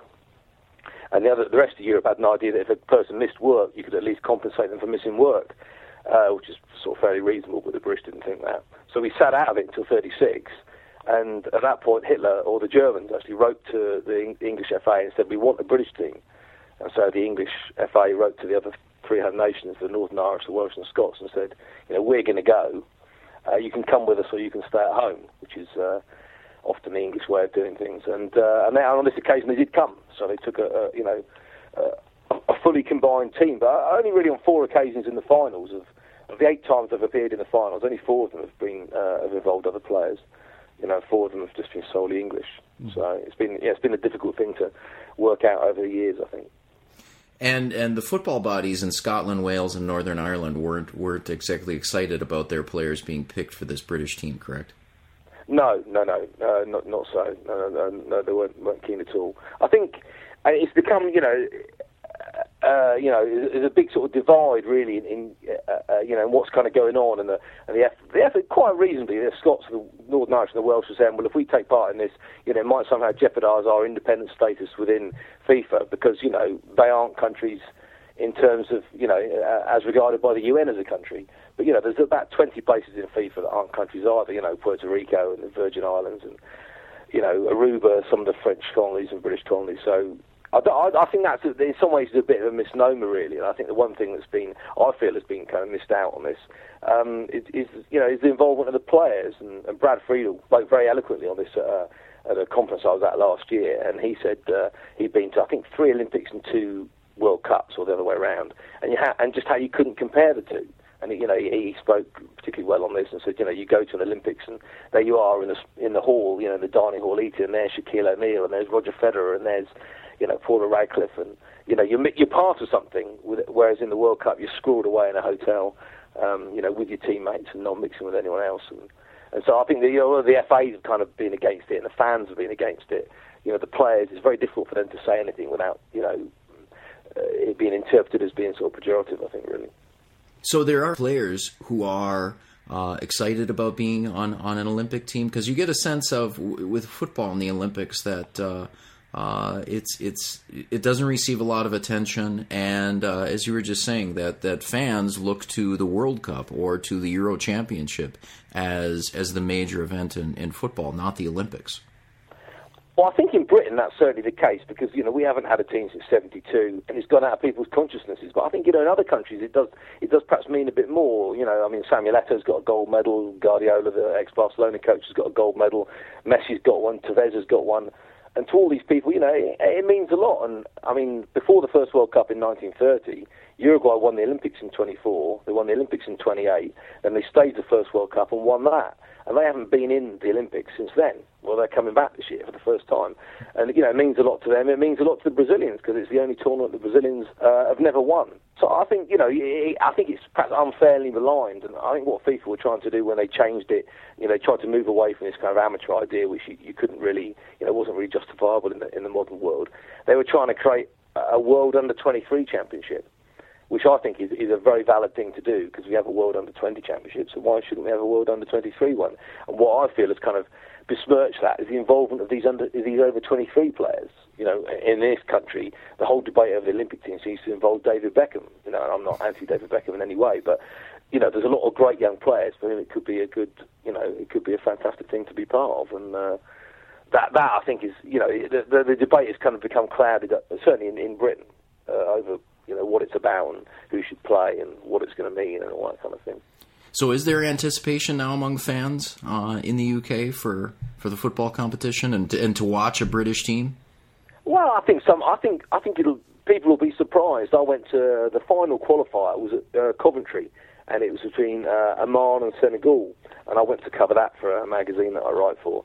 And on the Saturday, Coventry played a league match, and they got relegated down to the third level for the first time in 40 years, so it was a pretty important game. Well, they got 15,000 to that game. And about 4 days later, Senegal played Oman in Coventry, and the organisers said, we hope to get 8,000 to 10,000. And I thought, well, you've got no chance, And even 15 minutes before kick-off, I thought, there's going to be nothing like that. Well, in the end, they got 11,000 people there. And, for Senegal under-23 against Oman under-23. And so it was quite, the crowd was quite good. Standard of football was pretty good. And I think people, I think people will be quite surprised. And I also think in this country, we're not going to see a major international football tournament here for a long time, I don't think. Although there's some talk of Scotland, Ireland, Wales bidding for the European Championships. But certainly in England, we're not going to see one. And I think there's a chance to go and see some pretty good players that we don't know about. Obviously there'll be Neymar for Brazil, but there'll be all sorts of other young guys who could be big stars in the future, and people don't know about them, so it's a chance to go and see that. So I think the crowds will possibly be better than people think. And so I'll ask Steve, thinking of your research and the reading you've done, do you have a favorite book, not on football, but on the Olympics, on Olympic sports, a past Olympian? Well, I suppose a past Olympian, I guess, would probably be a guy called Vivian Woodward, who's the captain in 1908 and 1912. There was a good book about Vivian Woodward called Vivian Woodward, Football's Gentleman. That was his name. And he was a fascinating chap because he was probably one of England's greatest players, but he never went professional. He's one of these annoying people who was just fantastically good at everything, all sorts of different sports, tennis and whatever, and he just didn't feel the need to get paid. And then he came out of retirement and went and played for Chelsea, and he won 2 Olympics. And I think he would have been a great player in any age, really. He would have been a great player today. Steve Menery's book recommendation is Norman Jacobs' biography, Vivian Woodward, Football's Gentleman, published in 2005 by the History Press. As the controversy surrounding Team GB shows, the Olympics cannot escape nationalist discord and competition, in contrast to the vision of the Games as a means of building harmony and peace among the world's peoples. No matter what country we live in, we want our athletes to win, and we take great pride in our anthem being played as the flags rise above the medalist podium. Certainly we might thrill to a brilliant performance by another nation's athlete, but we don't celebrate in the same way as we do when one of our own takes the victory. In this, we are the same as the ancient Greeks who founded the Olympic Games. Historian Mark Dyrison has described Americans' nationalistic views of the Olympics in a number of books, most notably his 1997 book, Making the American Team: Sport, Culture, and the Olympic Experience, published by the University of Illinois Press. Mark spoke to me from Olympia, Greece, not far from the site of the ancient Games, where he was teaching this summer at the International Olympic Academy. I asked him when this connection of nationalism and Olympic athletics began to be promoted in the United States. Oh, it starts the first time the U.S. goes to the modern Olympics, which is the first modern Olympics in Athens in 1896. Obviously, it's not television or even radio that's promoting American nationalism. It's the print press, newspapers, who are filing stories. The American team is not even really a team then. It's a collection of athletes from Princeton and colleges in the Boston area, including Harvard, and the fact that William Milligan Sloan, who's a professor of history at Princeton, was connected with Pierre de Coubertin and is the first American member of the IOC, is why it's Princeton is there. And they sort of take a spring break trip to Athens and dominate in track and field. And from the very beginning, the American press interprets their victories as signs, not that they as individuals are stellar athletes, but that American society produces better athletes and better people than the rest of the world. So it's a sort of celebration of American exceptionalism. And that theme is constant in the history of American interpretations of the Olympics, and not unique to the United States. Other nations do it as well, but no one's probably done it longer or with more enthusiasm than the U.S. So what are the roots of this connection of American nationalism with sports, and particularly with the Olympics? Why did, going back to the late 19th century, early 20th century, why did writers see sport as an expression of American virtue? Well, I think there's the global context first, that the Olympics are an international event. So certainly writers did the same thing in describing American national pastimes like baseball and prize fighting and other sports. Those are mostly parochial. They're interior to the United States, although we call it the World Series. It's really the championship of American Major League Baseball. And the Olympics, along with some other international events, but particularly the Olympics, because of the variety of sports, allowed the press to really focus on comparison to other nations. There are precursors. One place you could argue it starts is in 1851 at the first ever World's Fair in England, in Great Britain, where the U.S. yacht America bested a whole squadron of British yachts in what would become the America's Cup international circuit. So the America's Cup is one is one early precursor to the kind of celebration of nationalism we'll see in the Olympic Games. And there are some earlier ones. There are boxing matches in the early 19th century between American and British fighters. And international sport has always served as this vehicle for making metaphors about national strength and national difference. Think about the use of the term national pastime, and it's supposed to be emblematic of the culture and habits of a people. That phrase comes into first British and then American English in the mid-19th century. So the groundwork is laid by the time the modern Olympics come along, that although there's this veneer that Pierre de Coubertin sketches over it of international harmony and friendship between nations, it's explicitly designed to be nationally oriented. It's a collection of nations. You go not as individual athletes, but as members of national teams. And de Coubertin explicitly wanted to revive French patriotism. That's why he created, or one of the major reasons he created the game, so that nationalistic element that is sort of strung together paradoxically with the internationalism in the Olympic Games makes them an important global stage for measuring national difference, national strength, national weakness. So this connection of American nationalism to athletics goes back into the 19th century. Now, certainly the media for expressing this nationalism has changed, but do you see any differences in terms of the substance of the message that NBC presents in its patriotic cheerleading, or that you get in contemporary press coverage of the Olympics? Well, there certainly is change over time. The United States is a much different nation in 2012 than it was in 1912, for instance. But there's some recurring themes that are really interesting. I mean, one constant theme is American exceptionalism. The United States is different than the rest of the world, and that gets folded into the flag dipping mythology that's growing up in the United States at the Olympics, or the fact that the U.S. historically does not dip the flag at opening ceremonies while other nations do, which is only partially true, actually. We have dipped at times. But so you've got that constant thread. Connected to that, you've got this idea that the American team is not a collection of particular individuals of great elite athletes. There's a sort of story-making narrative where they're turned into average representatives of the common folk of the United States. So when Americans win victory, it's not that we had some tremendously gifted and hardworking athlete who's good at the 100 meters. Somehow it's American society that produces these sorts of athletes. So it's a competition between societies in the media, and I think the public's perception as well, not so much between individuals.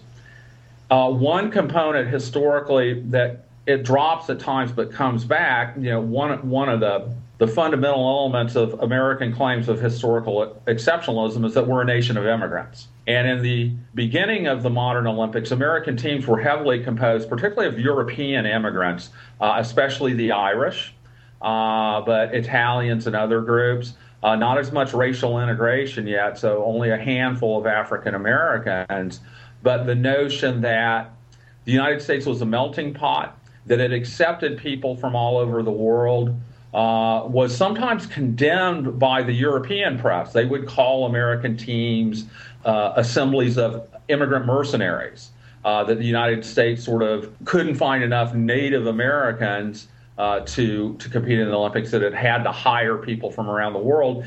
And, the U.S. press interpreted it very differently, that it was proof that immigration worked, that immigrants were becoming productive members of American society. And, there was this melting pot narrative that was wrapped around the Olympics. It's really powerful in late 19th, early 20th century American press coverage of the Olympics. Do you have any books that you'd recommend on Olympic history or American involvement in the Olympics?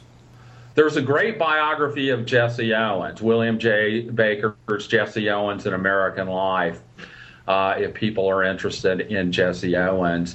There are some really good books. One's just about to come out. One has already come out by a group of Canadian scholars, Bob Barney and Scott Martin and Stephen Wynn, that are not entirely focused on the U.S., but deal with the issue of television coverage and the International Olympic Committee. And because the U.S. has been such a huge part of it, Selling the Five Rings is the first one. Their new one should come out here in 6 months or so. So they'll have another one on the scandal in Salt Lake City, which is a fascinating case study. Curiously, there aren't any really good books yet, I don't think. There's a book that came out on St. Louis, just on the St. Louis Games in 1904. And, I certainly write about that in my books as well. But there haven't been any great books yet. I'm hoping to do one in the future on Los Angeles, either in 32 or 84. And there's not really a good book on Atlanta in 1996. I think people want to forget Atlanta in some ways. But those remain, in American culture and American history, sort of untold stories. If you are thinking of writing your own book on the Olympics, you heard Mark Dyrison offer his tips on possible topics. His recommendations of books to read are William Baker, Jesse Owens, An American Life, published by the University of Illinois Press in 2006.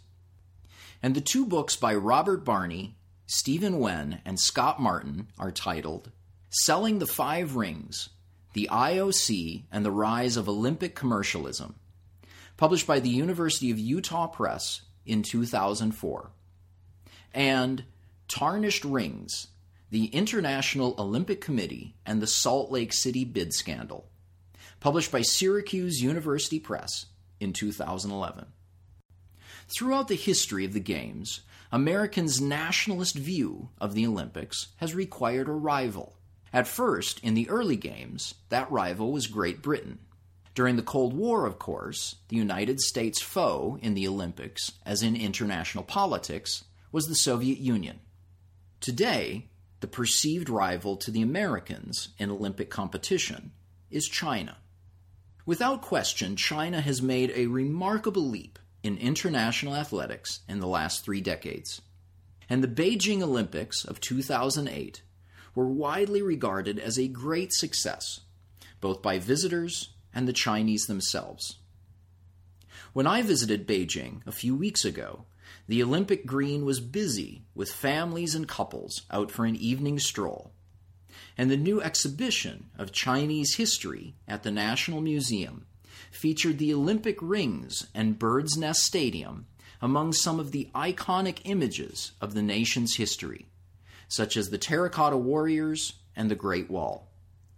Anthropologist Susan Brownell has been researching and writing about sport in China for nearly 3 decades, most recently in her book, Beijing's Games, What the Olympics Mean to China, published in 2008.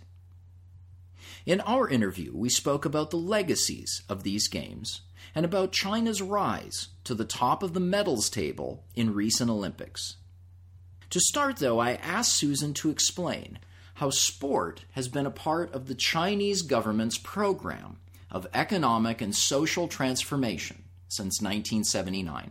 In my work, I've argued that in many ways sport has actually led China's transformation, and I would go back a little bit before 1979 and point out that sports led China's opening up to the outside world in the 1970s with ping pong diplomacy. So the policy of opening up was led by sports. The economic reforms were actually led by sports. Post-1978, through the 1980s, the Sports Ministry, which was then named the State Commission for Physical Education and Sport, was one of the first ministries to institute bonuses for good performance. And it was, at that time, sport was the ideal place to do that, both for practical reasons and for educational reasons, because with sports, whether you've succeeded or not is so obvious that it was easy to give bonuses to athletes and coaches who got medals. So it kind of educated people in what a competitive and fair system would look like. And it was recognized as such in the media, who, raised it as a model in the move towards a market economy. I mean, they would point out that, see, this is how a market economy works. The rules should be fair. Everybody starts on the same starting line. Some people finish first and they get rewarded. So now the third major reform that everybody has been waiting for, of course, for many years is political reform. And I would like to argue that sports is playing a role in political reform as well, because it hasn't perhaps been the revolution that China critics and Communist Party haters in the West would have liked. But I think since the Beijing Olympic Games, you've seen a change in the relationship between the government and the people, between state and society. Because, what an Olympic Games does is they hold up a mirror to a people and they see themselves in a different light, especially due to the intense media scrutiny by the outside world, who doesn't always see you like you see yourself. And in the years since the Beijing Olympic Games, I'm seeing things that I didn't see before. One big thing is that these days you hear people talking about the fact that they know their government is organized in such a way that it can organize big events like the Olympic Games, that it's, a highly centralized government that's able to pool a lot of resources and pour them all into a big event. And I think they're glad that they did that. They're proud of what they achieved with the Olympic Games and also with the Shanghai World Expo 2 years later in Shanghai. But they don't really want to do it again. I mean, that's the mood that you hear in China these days, is that people are joking about what they call Bi Yun, which is a pun, because Bi Yun is the word for pregnancy prevention. It's the word for birth control. But it also can be interpreted to mean avoid the Olympics. And so they joke that they've now got, they're now engaging in Bi Yun, that they just don't want that kind of event, because what they want now is a government that pays more attention to quality of life, that's more accountable to the populace, that's more transparent.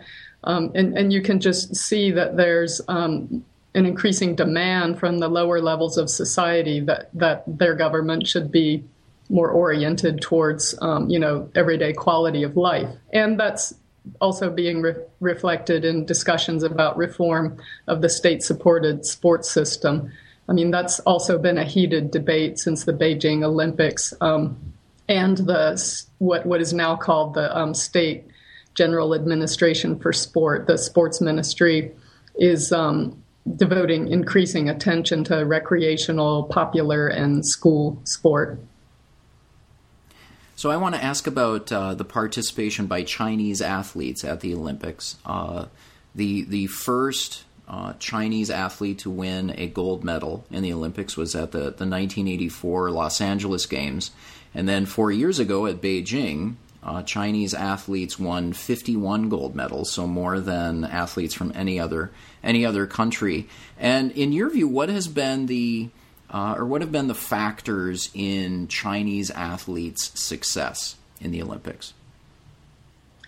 China's success in the gold medal count in 2008 really was due to its success in women's sports and minor sports, particularly by comparison with the U.S. sports that are not university sports.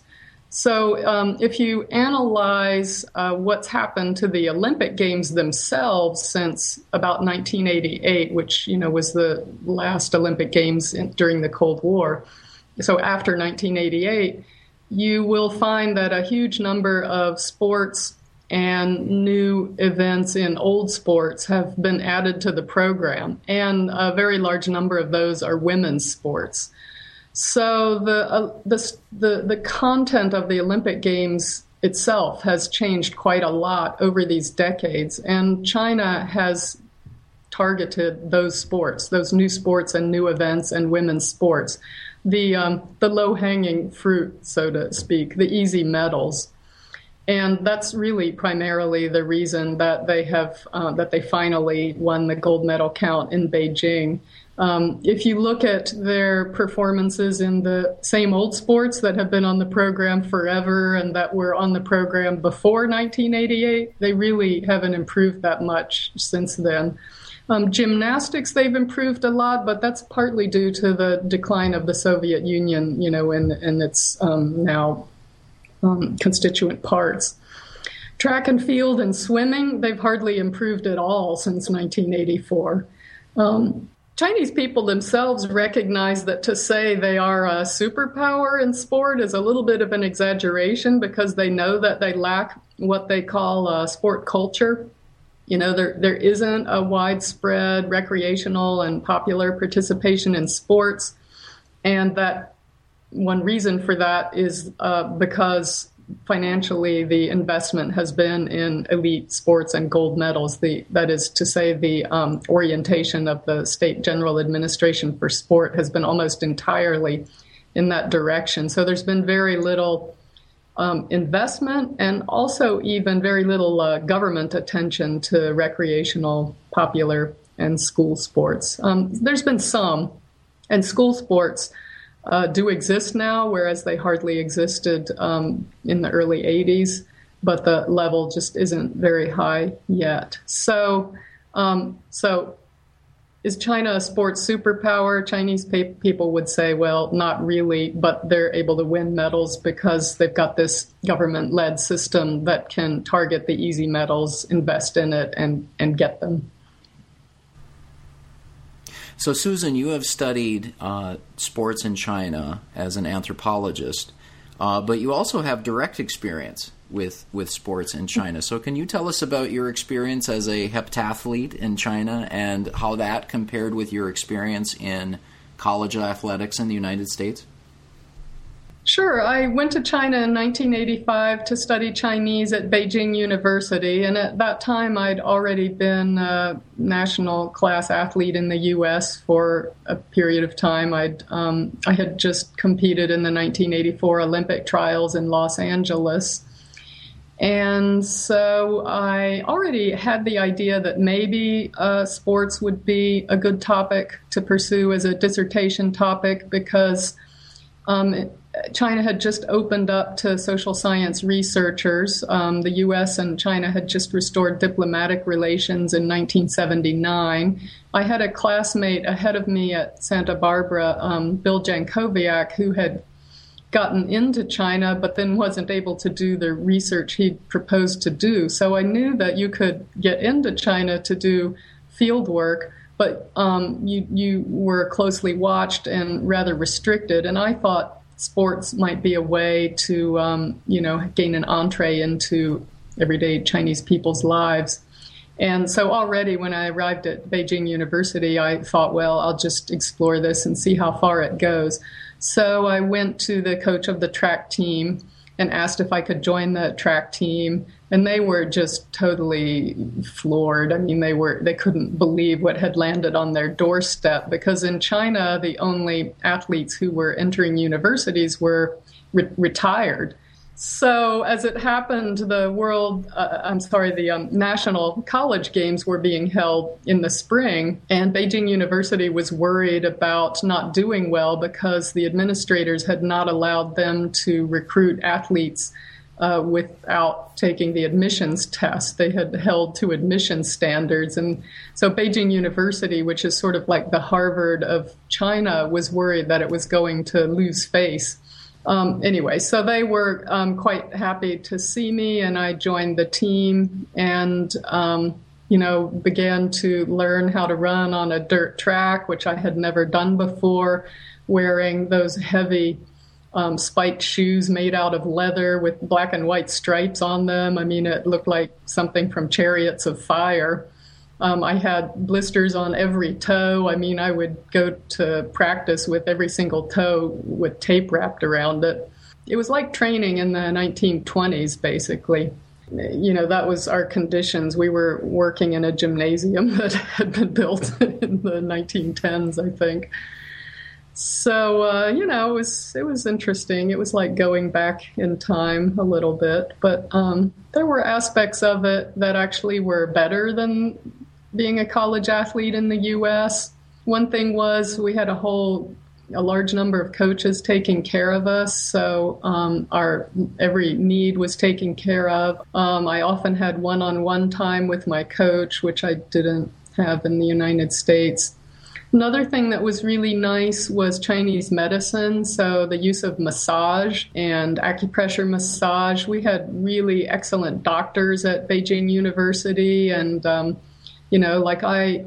my hurdle lead leg hamstring often got really sore just from the action of kicking it out and snapping it down. I mean, wasn't really anything you could do about it. The event caused it. And I remember one time going in, and this old white-haired guy gives me an acupressure massage, and I was on my stomach, and he basically dug his thumb into my hamstring, I think. And I mean, it hurt so bad. I rose up off the table with tears in my eyes.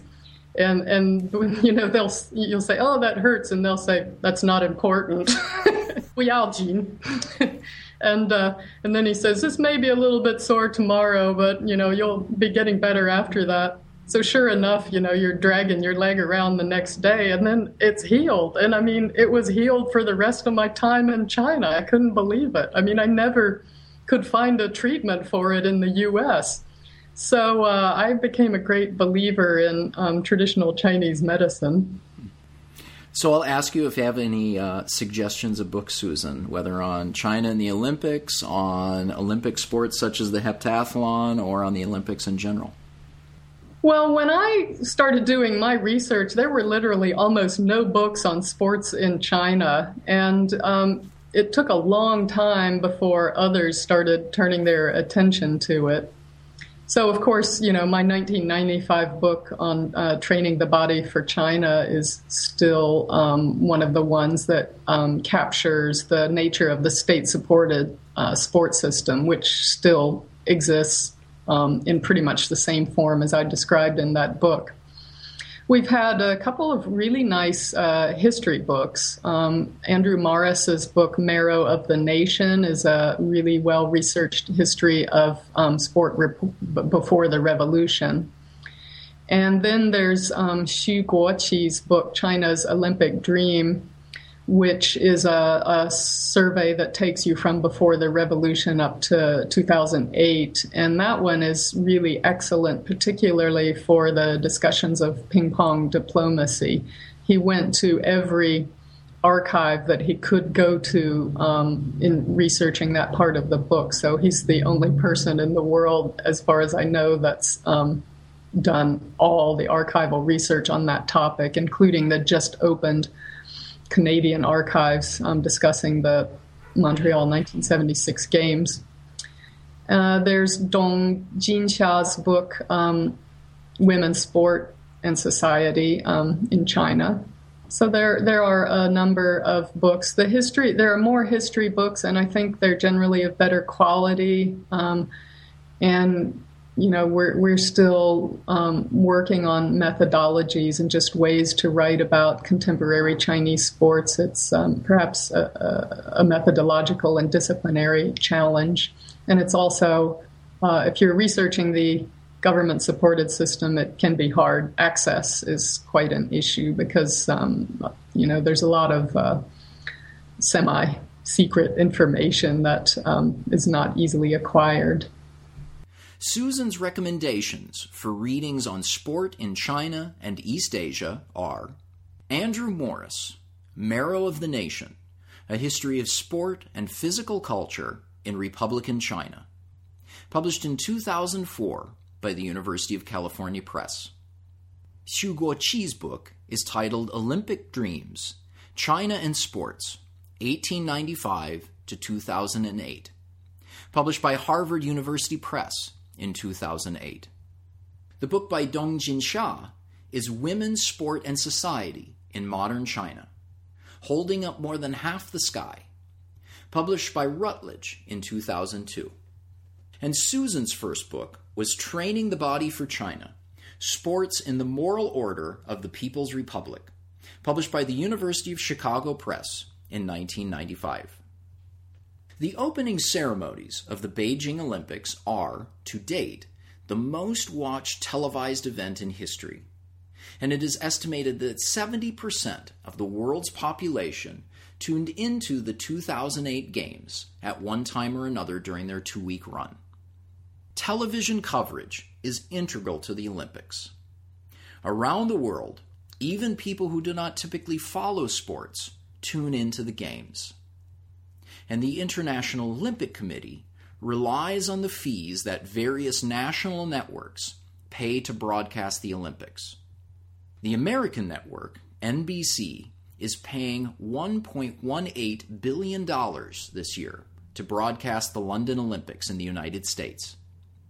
And last year, NBC signed a new contract for another $4.3 billion to broadcast the next 4 Summer and Winter Games.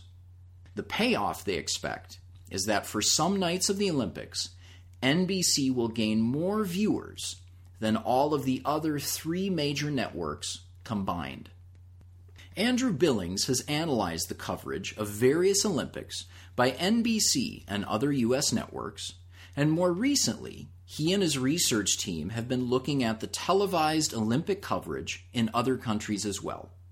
The holder of the Reagan Chair in Communications at the University of Alabama, Andy has presented his research in dozens of articles and 6 books, including the 2008 book, Olympic Media, Inside the Biggest Show on Television, published by Routledge. In our conversation, Andy explained that the Olympics are like no other televised sporting event. Viewers generally don't know much about the particular Olympic sports or the athletes. Therefore, the standard approaches to broadcasting sport don't apply. To start, I asked Andy to explain the tack that NBC takes in its coverage of the Games. How does the network package the Olympics for American viewers? Well, it's obviously a tack that is very, very different from any other form of sports media. That is derived from the fact that the demographics on the Olympics are very different in terms of viewership compared to anything else. We're probably, once again, going to see about 60% of the viewers are going to be female. The only other sporting event that even draws majority female viewers is the Kentucky Derby at 51%. So it's a very different audience in that way, and they have a different palette for things. So as a result, the programming for NBC is much more likely to be focused on drawing in women and keeping men, the presumption being that men will watch no matter what it is because it's sports, and women need a reason to watch. So men are more likely to stick around through gymnastics than women are to stick around for boxing. So first of all, you have to look at what they're showing in the prime time telecast. And we are at the point now, and I believe this formula will stay the same, where approximately 93% of the Beijing coverage in prime time with Bob Costas hosting was focused on just 5 sports: gymnastics, track and field, swimming, diving, and beach volleyball. So you start there and you see what sports are being shown and what are not being shown. From there, you start to see what is their approach to showing this. And their approach is very different in that, if you tune in to watch the NBA Finals, you already know who LeBron James is. You already know who Dwayne Wade is if you're tuning in for that. You at least have some sort of guidelines. For many Olympic viewers, the goal for NBC is to promote stories in a way that at 7 o'clock Eastern, we may have never heard of this person's name before, and yet we will be overcome with emotion with the result for that person 3 hours later. That's a tough sell, and so it's really about building stories and giving us a chance to know the athletes in that way. Now, a lot of my work has been, going with this imaginary line of what is fair, and there really is no answer there as far as what is fair in terms of the amount of coverage devoted to men versus women or Americans versus non-Americans. We find that in the Summer Olympics, we get even closer to gender equity than the Winter Olympics for whatever reason. So once again, if things hold, we'll be looking at a Summer Olympic telecast that is 52 to 53% male and 47 to 48% female. And you can look at that and say, overall, we're not quite there at gender equity, or you can say, well, SportsCenter and most major newspapers are showing women athletes in the single digits, and 47 and 48% is incredibly progressive. So it depends on where you place that bar as to what is fair. Same thing with nationalism. You can, chances are we're going to see about 40 to 45% of the coverage being focused on American athletes. That can seem incredibly high or incredibly low, depending on where you place that bar. Overall, Americans tend to win 11 to 13% of the medals in any Summer Olympic Games. Chances are that will hold true again here. So we have about a 4-to-1 ratio in terms of the amount of coverage versus the amount of coverage that would seem to be warranted based on medal earnings. But of course, if NBC only showed Americans 12% of the time, ratings would plummet, and they would lose a ton of money in the process. So it's this double-edged sword that NBC often is faced with, wanting to chronicle history and kind of be the time capsule telecast, which they really do see themselves as, and then also being able to secure a rating that is giving the audience what it wants. And what they want to see, and what we find is that, many times people will talk about, do they want to watch men or women athletes? In the Olympics, the American flag trumps all. If it's wrapped in the American flag, we will watch men, we will watch women, we will watch sports that we never even knew the rules of because it's wrapped in the flag of our country. And that becomes the primal starting point for most people when they watch the Olympics.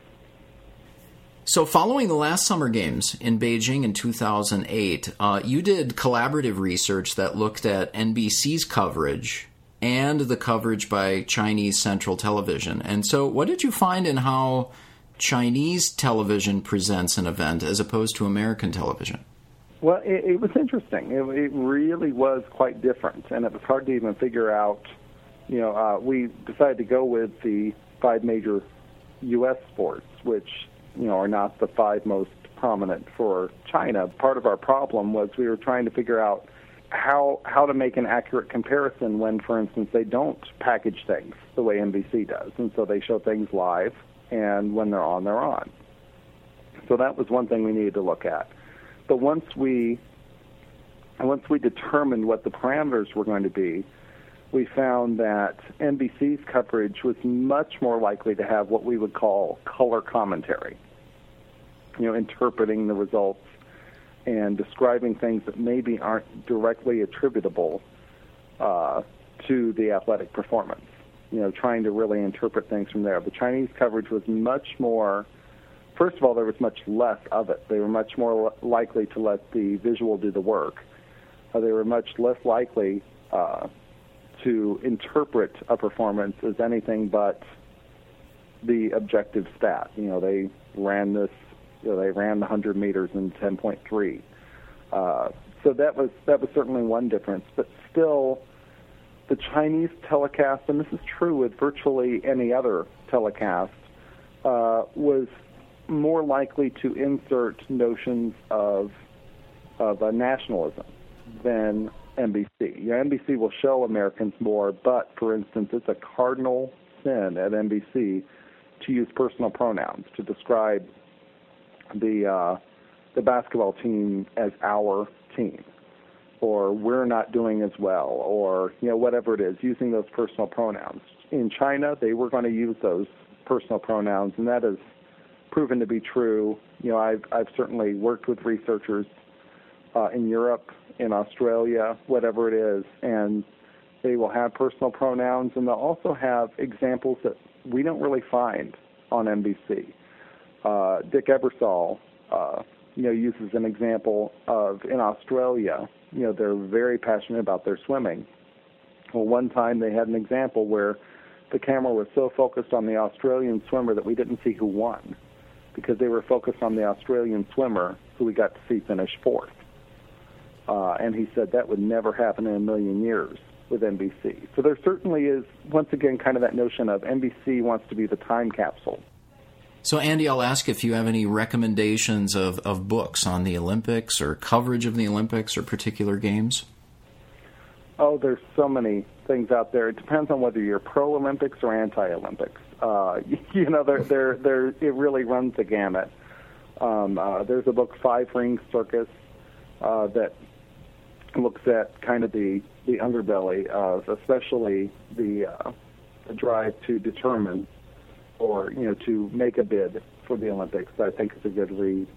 A lot of things that I think you'll find on the Olympics are actually in the form of journal articles or book chapters that I think are really useful. Pirkko Markula has a really good book that came out a couple years ago. I'm trying to remember the title. She's a Canadian author that really looked at gender in the Olympics in a useful way. But there's certainly a lot out there, everything from simple athlete profiles and greatest moments to things that are highly critical of the Olympic movement, to the point that they either think it's the best years are gone by, or that it's completely tainted and not really a pinnacle of athletic achievement the way lots of people would like to portray it. Mm-hmm. I like to be somewhere in the middle. I see the good, I see the bad, but regardless of whatever side you take on it, the bottom line is the Olympics have a great deal of power. They have the power to shape our discussions about different cultures or even different races that maybe you don't have a lot of exposure to otherwise. And so it's really something when you think about, a lot of people watch the Olympics and they will see an athlete from a country they've never been to and they're never going to be to, and the only real exposure they have to it is, the camera being focused on that athlete and one sportscaster who gets to decide which of 4 or 5 different narratives to tell. And that can influence someone's feelings about, like I said, a different nation, a different race of people. There's a lot of power that is ultimately imbued within the Olympic telecast. And that's what really interests me is, we have so few water cooler shows anymore. And the Olympics is still one that everyone in every demographic still watches en masse. Andy Billings' suggestions of books on the media coverage of the Olympics are 5 Ring Circus, Myths and Realities of the Olympic Games, written by Christopher Shaw and published by New Society Publishers in 2008. And the book by Pirkko Markkula is titled Olympic Women and the Media, International Perspectives, published by Palgrave Macmillan in 2009. As Andy noted, the broadcasters of Olympic Games have great power. Not only can they shape our perception of national groups, but they also package and transmit images of events and people that viewers around the world remember for decades. No matter what country you're sitting in now, as you listen to this podcast, you likely can still picture, like I do, the scenes of Antonio Rabola lighting the cauldron in Barcelona, or Kathy Freeman taking her victory lap in Sydney, or Usain Bolt looking behind himself and slowing his pace before the finish line in Beijing. The Olympics are a driving agent of globalization in that they contribute to, perhaps more than any other cultural event, our worldwide collective memory.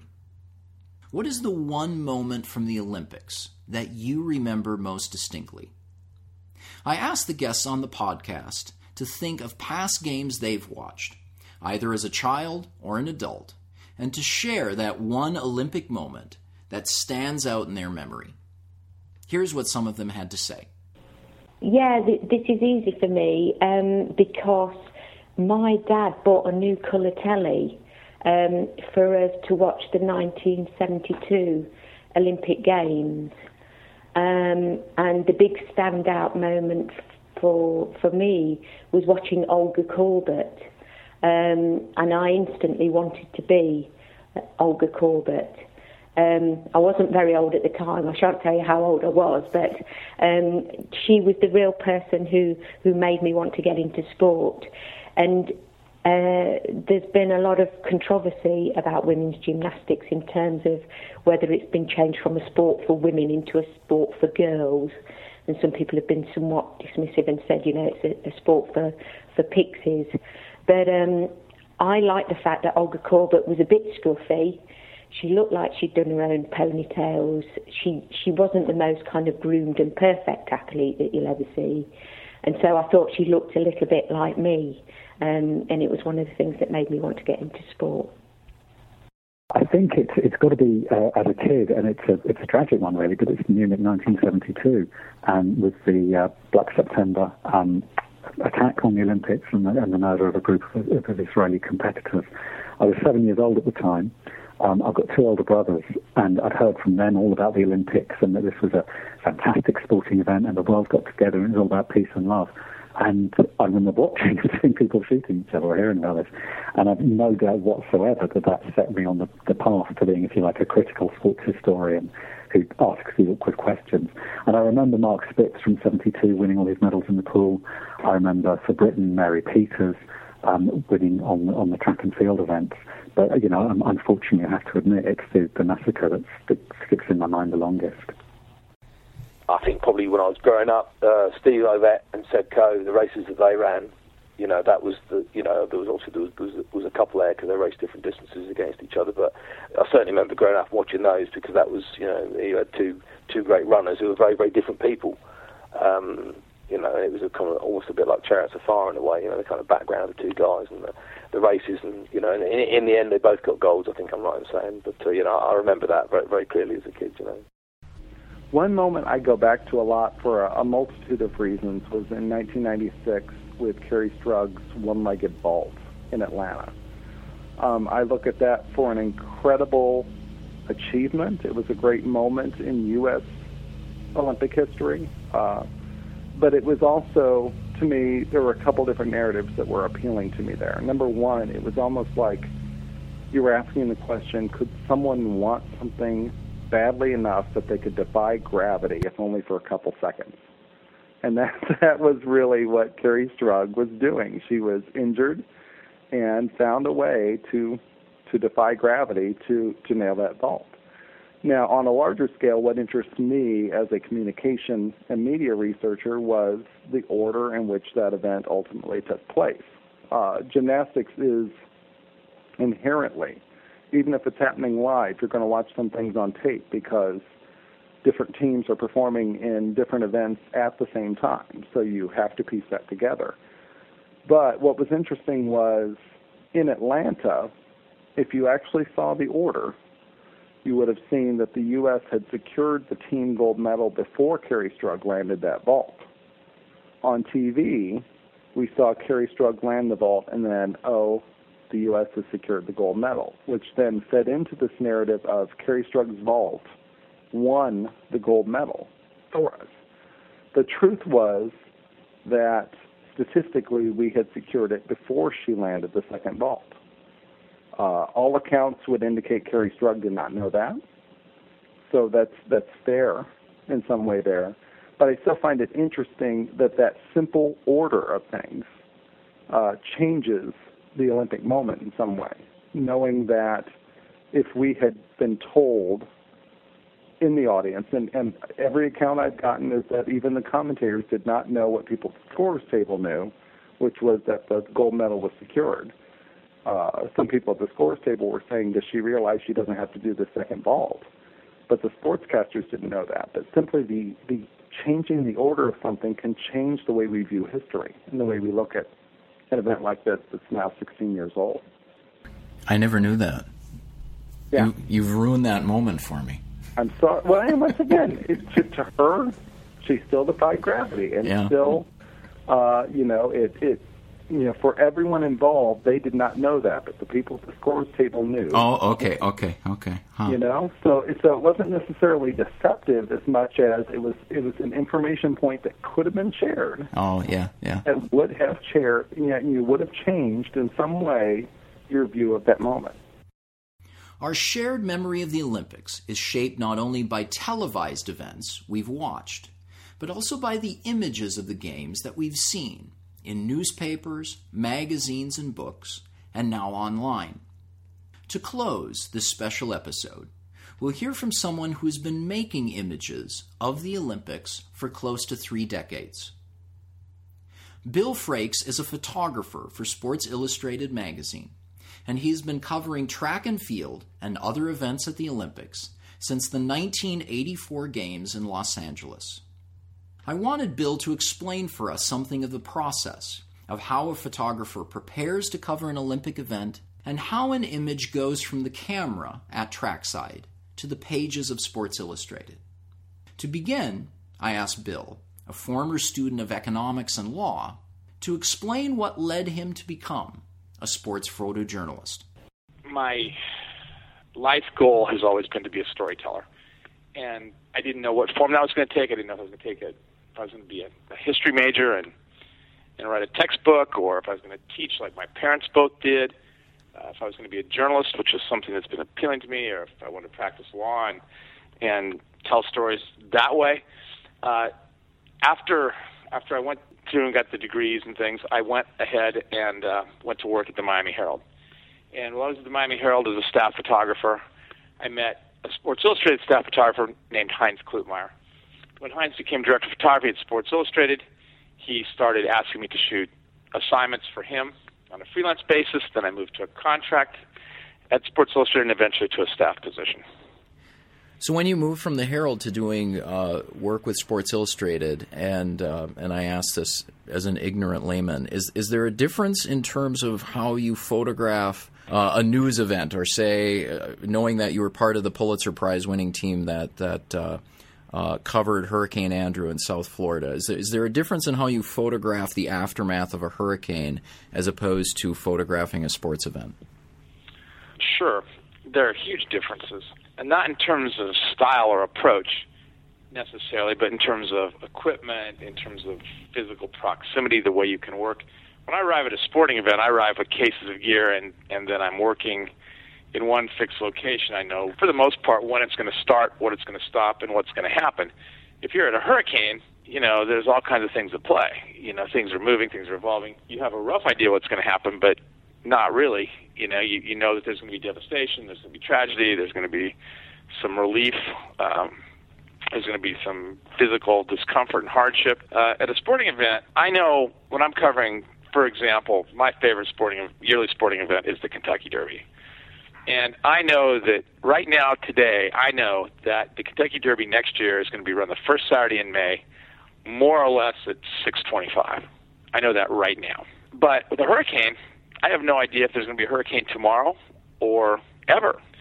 So your preparation is different. I've been preparing for the London Olympics for 18 months, making notes, looking at the stadium charts, talking to people, studying the athletes, figuring out who's going to be where, doing things that lead to it. I mean, I got home from the U.S. Track and Field Championships in Eugene, Oregon last night at about 2:30. The first thing I did was I sat down and myself a list of questions I need to answer. What worked, what didn't work, what else do I have to have that I hadn't planned before. We do a lot of work with remote cameras, robotic cameras. When I say we, it's not me and all my personalities. It's me and the woman that I work with a lot, Laura Heald, we do these things together for the most part. And, we'll have a list of things to do. I'm guessing we'll take 12 or 14 cases of gear to the Olympics. I'll travel from Florida with somewhere around 16 Nikon D4 cameras. I'm not sure the exact total yet, and probably 30 lenses. I'll have electronic digital strip camera. I may take a film strip camera. I haven't decided yet. I'll have tripods and clamps and magic arms and ball heads and plates. I do a lot of multimedia production and video production, so I may take some ancillary equipment, some sliders and jibs, DSLR gear. I usually use the Cinemate stuff for that because it's big and strong and rugged. When you're a journalist, because I'm a sports photographer. When I'm at the Olympics, I'm also a journalist because it's a news event. I like the Cinemate stuff because it's rugged and it's strong, and I can throw it in a case and I don't have to baby it when I get there. It works. It's one of the reasons I love the Nikons too. It's just stuff that works for me. For the most part, whether you're covering a hurricane or an Olympic Games or any other kind of news event, the single most important thing is the gear to work when you push the button, because these are moments that are never going to happen again. I realize that no moment is ever going to be exactly repeated, but if I'm photographing my daughter, I can have pretty good success saying, hey, Havana, do that again. And I'll have good luck. I'm not so certain that when Justin Gatlin and Johan Blake are battling it out for the 100-meter crown in London, I'll be able to say, can you guys just do that one more time for me? Probably won't be treated favorably. Well, let me ask, picking up on your preparation, aside from the technical preparation, so the equipment and scouting the stadium, do you do preparation in terms of like a scout, where you're looking through the competitors and the list of who's running in the heats to find out this is the person I want to focus on, or these are the people I want to pay attention to during the event? Of course I do. You only have a certain amount of time in any given day, but I try to set aside an hour a day to do studying. Technical things I need that are changing in the industry, and the athletes or the subjects that I'm gonna photograph. It doesn't matter if I'm going out to photograph Ted Kooser, the former poet laureate of the United States, or Justin Gatlin. I need to sit down and know what they're all about before I get to them, because things happen very, very quickly. And you want to be respectful, you want to be thoughtful, you need to be intelligent in your coverage. And the more information you have that you can bring to bear on any given subject, the better off you are. As photographers, we have a certain responsibility to the people we photograph. A year and a half ago, I got a phone call from a woman who would ask me if I was a photographer, and I said yes, and she asked me if I knew a man named Leroy Hatch. And I said I did remember Leroy. I photographed him in 1979 in Lecompton, Kansas. And she said, well, so you remember him? And I said, absolutely. I mean, incredible face. I photographed him with his 4-year-old daughter. He's 49 years old and looked far more lined and intense than a 49-year-old. She had was a little 4-year-old, and I was working for Peak at Capital Journal, and I was on the way home from working there to go back to the University of Kansas, where I was completing some classwork, and I stopped, made this photograph. It ran on the front page of student newspaper, just as what we call a standalone, cut-line-only feature, and we called it the Lecompton Luminary, and I remembered the picture well. It was something I liked. I mean, I've made literally 10 million images in my career, but this is one that I remembered. It was from Kansas. It was kind of home for me, and it's a nice moment. Certainly not my greatest photograph or my favorite photograph, but it was a nice photo, and I remembered it distinctly. And I said, why do you ask? And she said, well, he's a resident now in this facility where she was working. And she said that he talks about how a man stopped and made a picture of him and his daughter, and he carried the clip from the newspaper in his wallet for all these years. And it showed it thousands and thousands of people. So it was 2 minutes in my life. And it was a 500th of a second when I captured this. This is a memory that he held on to his entire life. And it's been something that was very significant to him, very important to him. And you have a responsibility to people when you photograph them to treat them with the right amount of respect. And that can be something that's happening in a split second in a hurricane coverage or a sporting event or a port that you do or any number of other things. But it's a different thing you have to think about, and I take that very seriously. So when I go to talk to somebody, I don't want to waste their time. I want to know who they are or what they're doing if it's possible. I want to have as much information as I can. My dad was a literature teacher, and so I grew up a reader, and I still am. Well, let me pick up on that, and I was thinking of this when you photograph, say, a sprint or a hurdles race, and it would seem to me that the event is moving so quickly. Is it the case that you're just shooting away, or no? Do you, I was going to say, do you have time for actual composition that you're looking? Of course you do. My hands are fast. And I'm practiced at this. I still manually focus a lot just because it gives me some more options. I mean, the autofocus on my camera is the best autofocus system in the world, and I do employ it occasionally, but for the most part, I prefer to use the optics in a manual focus because then I can control exactly where I need it to be, and I can anticipate focus, which is something that an automated system can't do. I can predict where they're going to go, and I can do that because I do it every single day. And if I have a week where I don't shoot very much action, before I go to a game or something, I'll sit down next to a street or somewhere and just focus for 10 or 15, 20 minutes just to make sure that my hand-eye coordination is where I need it to be. So it's funny because I just shot whatever many days of track at the U.S. Championships, and I pick up the camera when they get in the block, and I start photographing when they're partway down the stretch. And I'm very comfortable for the most part. I'm really relaxed because I know what I'm doing. I've shot it so many times. I mean, I've shot literally thousands of these races, and so I have a different kind of depth perception because it's a practice depth perception. The first Olympics I did for Sports Illustrated was in 1992 in Barcelona. I'd been to the Olympics before, but working for other people. And Heinz, the guy I mentioned before, Heinz Klutmar, who's not the greatest sports photographer that's ever lived. Certainly, he's right there. His name is, if you're going to have a discussion about who's the best of all time, he's got to be in the discussion. And Heinz could tell that I was a little rattled the first day there. It was tough. I hadn't been in a big international push and shove like that before because my first Olympics was in Los Angeles, and when you're home, it's a different feeling.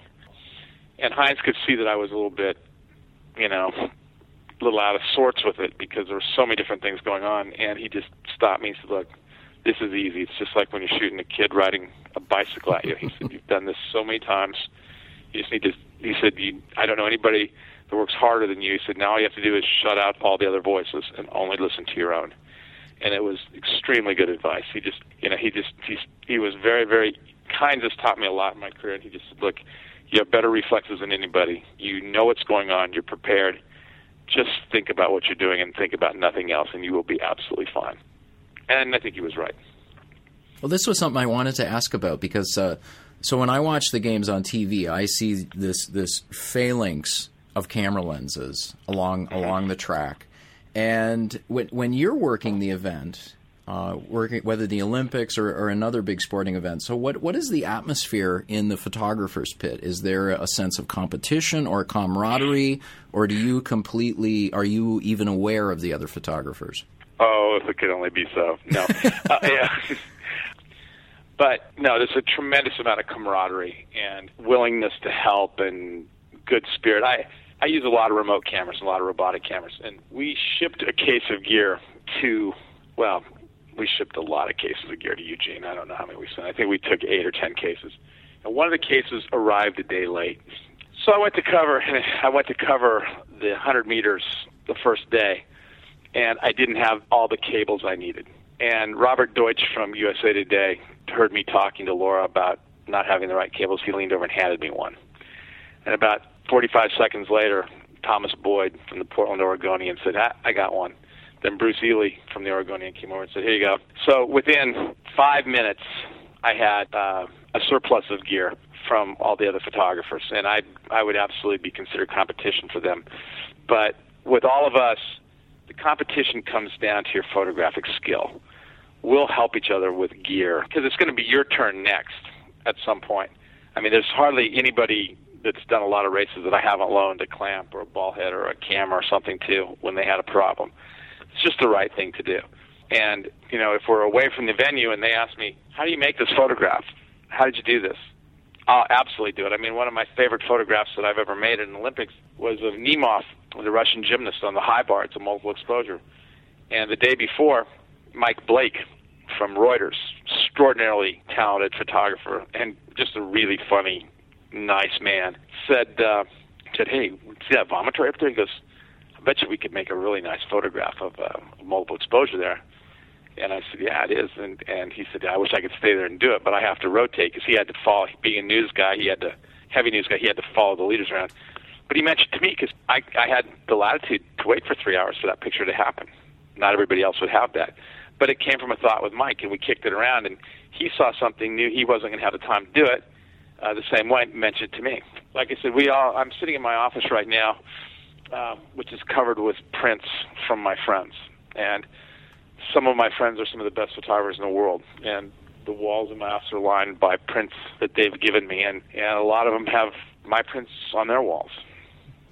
So I want to ask Bill, after, say, a 1 day's worth of events at the Olympics with track and field, do you look at those images at all, or do you load them right away onto disk and send them to the editors at SI? Well, yeah, I mean, I'm seeing them on the back of the camera a lot of times. Mm-hmm.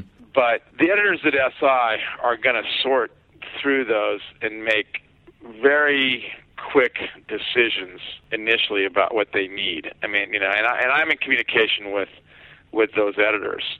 We've worked together for a long time. I mean, so they know what I'm trying to do. I usually know what they need mm-hmm. pretty specifically because they tell me, in this race we might need this, and they're looking at every single frame I'm shooting. Now that it's digital, I'll go in and plug in a hard drive into the server and take every image home and review it critically. And when I mean home, I mean, how sad is that? I'm talking about my hotel room. I'll look at it that night on a laptop, and I'll go through, if I shoot 2,000 frames, I'll look at every one, because I need to know what's working and what's not, because mm-hmm. if I have to make changes or additions or something, it's important for me to be aware of what I need to change or fix or what I need to do more of. Yeah. So that's what I'm curious about in terms of the process where an image goes from your camera to print in the magazine. Are there instances where you're looking at something through the camera and you see right away, this is the picture they want, this is the picture that should be in the magazine? No, it doesn't happen like that. I'll see a photograph and I'll think, wow, that worked. I'm sure that worked. And they might all agree, but they need a different picture because the needs of the magazine as a collective whole may be very different than what I have for example, let's say that we're doing a story on Usain Bolt. And while I'm photographing Usain Bolt running 100 meters, Asafa Powell does something that's extraordinary, and I make a photograph of it. It might be the best track and field picture I've ever made, but if the story is on Usain Bolt, it doesn't make any sense to use a picture of Asafa Powell. So they would still need to use the best picture in their mind that illustrated the story or went with the story or gained it. And hopefully that the other picture, if it doesn't work with the story, will, we have a lot of different outlets. We have, SI.com, the iPad edition of the magazine or the digital edition of the magazine frequently features photo galleries that are rich media, so there's other images there. But so, it's a collective effort. I can't, when I'm photographing a sporting event, I can't possibly know what Steve Fine knows about the entire magazine, or Terry McDonald, the managing editor. They're building a collective whole, and they know what pieces they need to assemble it. When you're doing a magazine, a lot of times editors and people that work inside the magazine call the magazine a book, and it's because it is like a book. It's something that's it's put together in a different way than other viewing platforms. So simply because the picture might be what I consider to be the greatest visual from the day, it might just not have any significance overall, or it might. So I know when I see it that it's a good photograph, or possibly a great photograph. I have no idea what its end use will be. Mm-hmm. Well, let me follow up on that. On this podcast, I've asked a number of guests why we watch sports, and people have pointed to the beauty of the athlete, to the drama of the competition, or the struggle of the individual to overcome an obstacle. So as a photographer, what are you hoping to capture when you work an event? So what makes for that great sports photograph that you capture but that might not end up in the magazine? I'm trying to record the human condition. I like people, always have.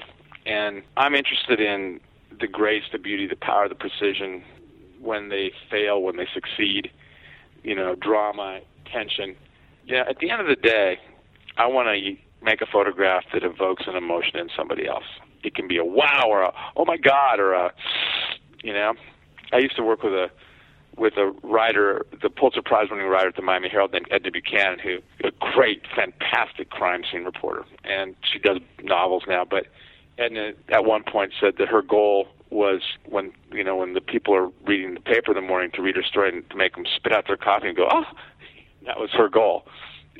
And I don't want anybody to spit their coffee out when they look at the sports picture, but I want to evoke a visceral response like that.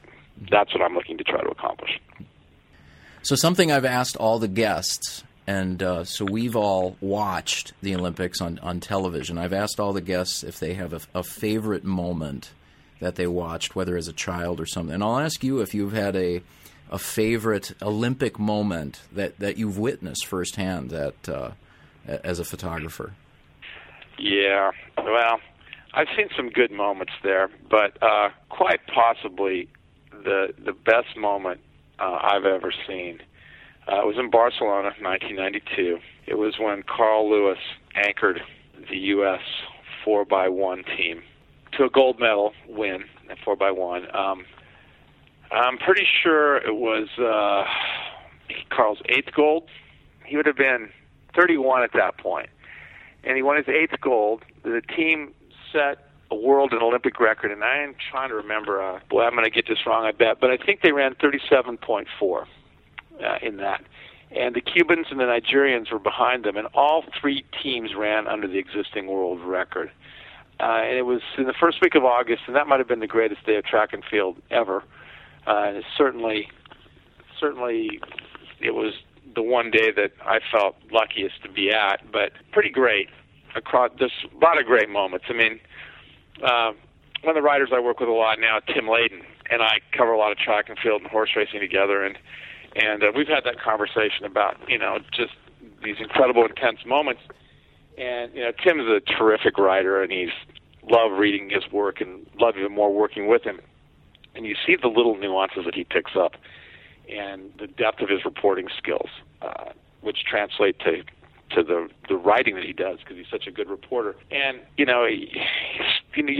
so we're looking at things the big picture, but also just little tiny moments. And it'll be interesting when we will be talking after something has happened, and there'll be some little tiny thing that I saw or some little tiny thing that he saw that, we can both appreciate later. And it's a whole different way of looking at this stuff. But as a big moment, big picture, Carl Lewis, 4x100, Barcelona.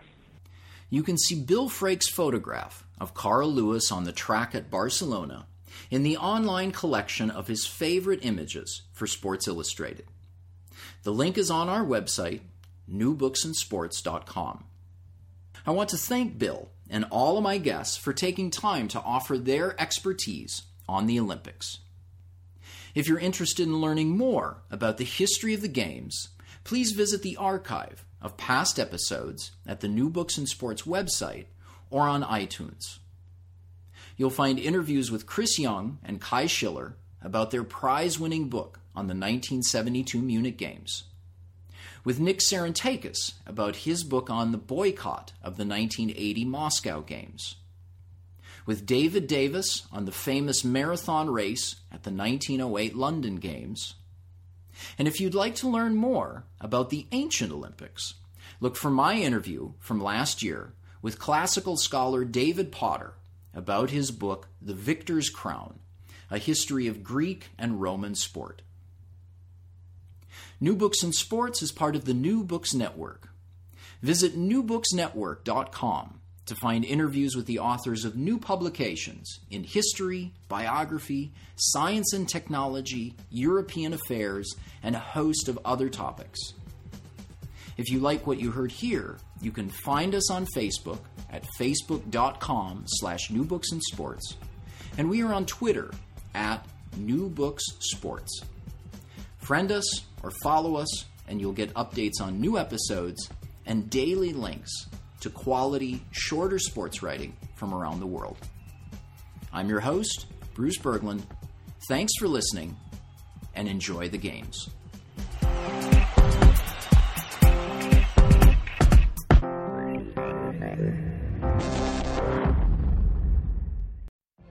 What if you could have a career where the opportunities are as vast as our nation, where it's not about mission statements, but a shared mission? At U.S. Customs and Border Protection, we go beyond to protect more than borders. From ship to shore, air to ground, cities to local communities, CBP agents and officers are keeping people safe. Join U.S. Customs and Border Protection and go beyond for something far greater than yourself.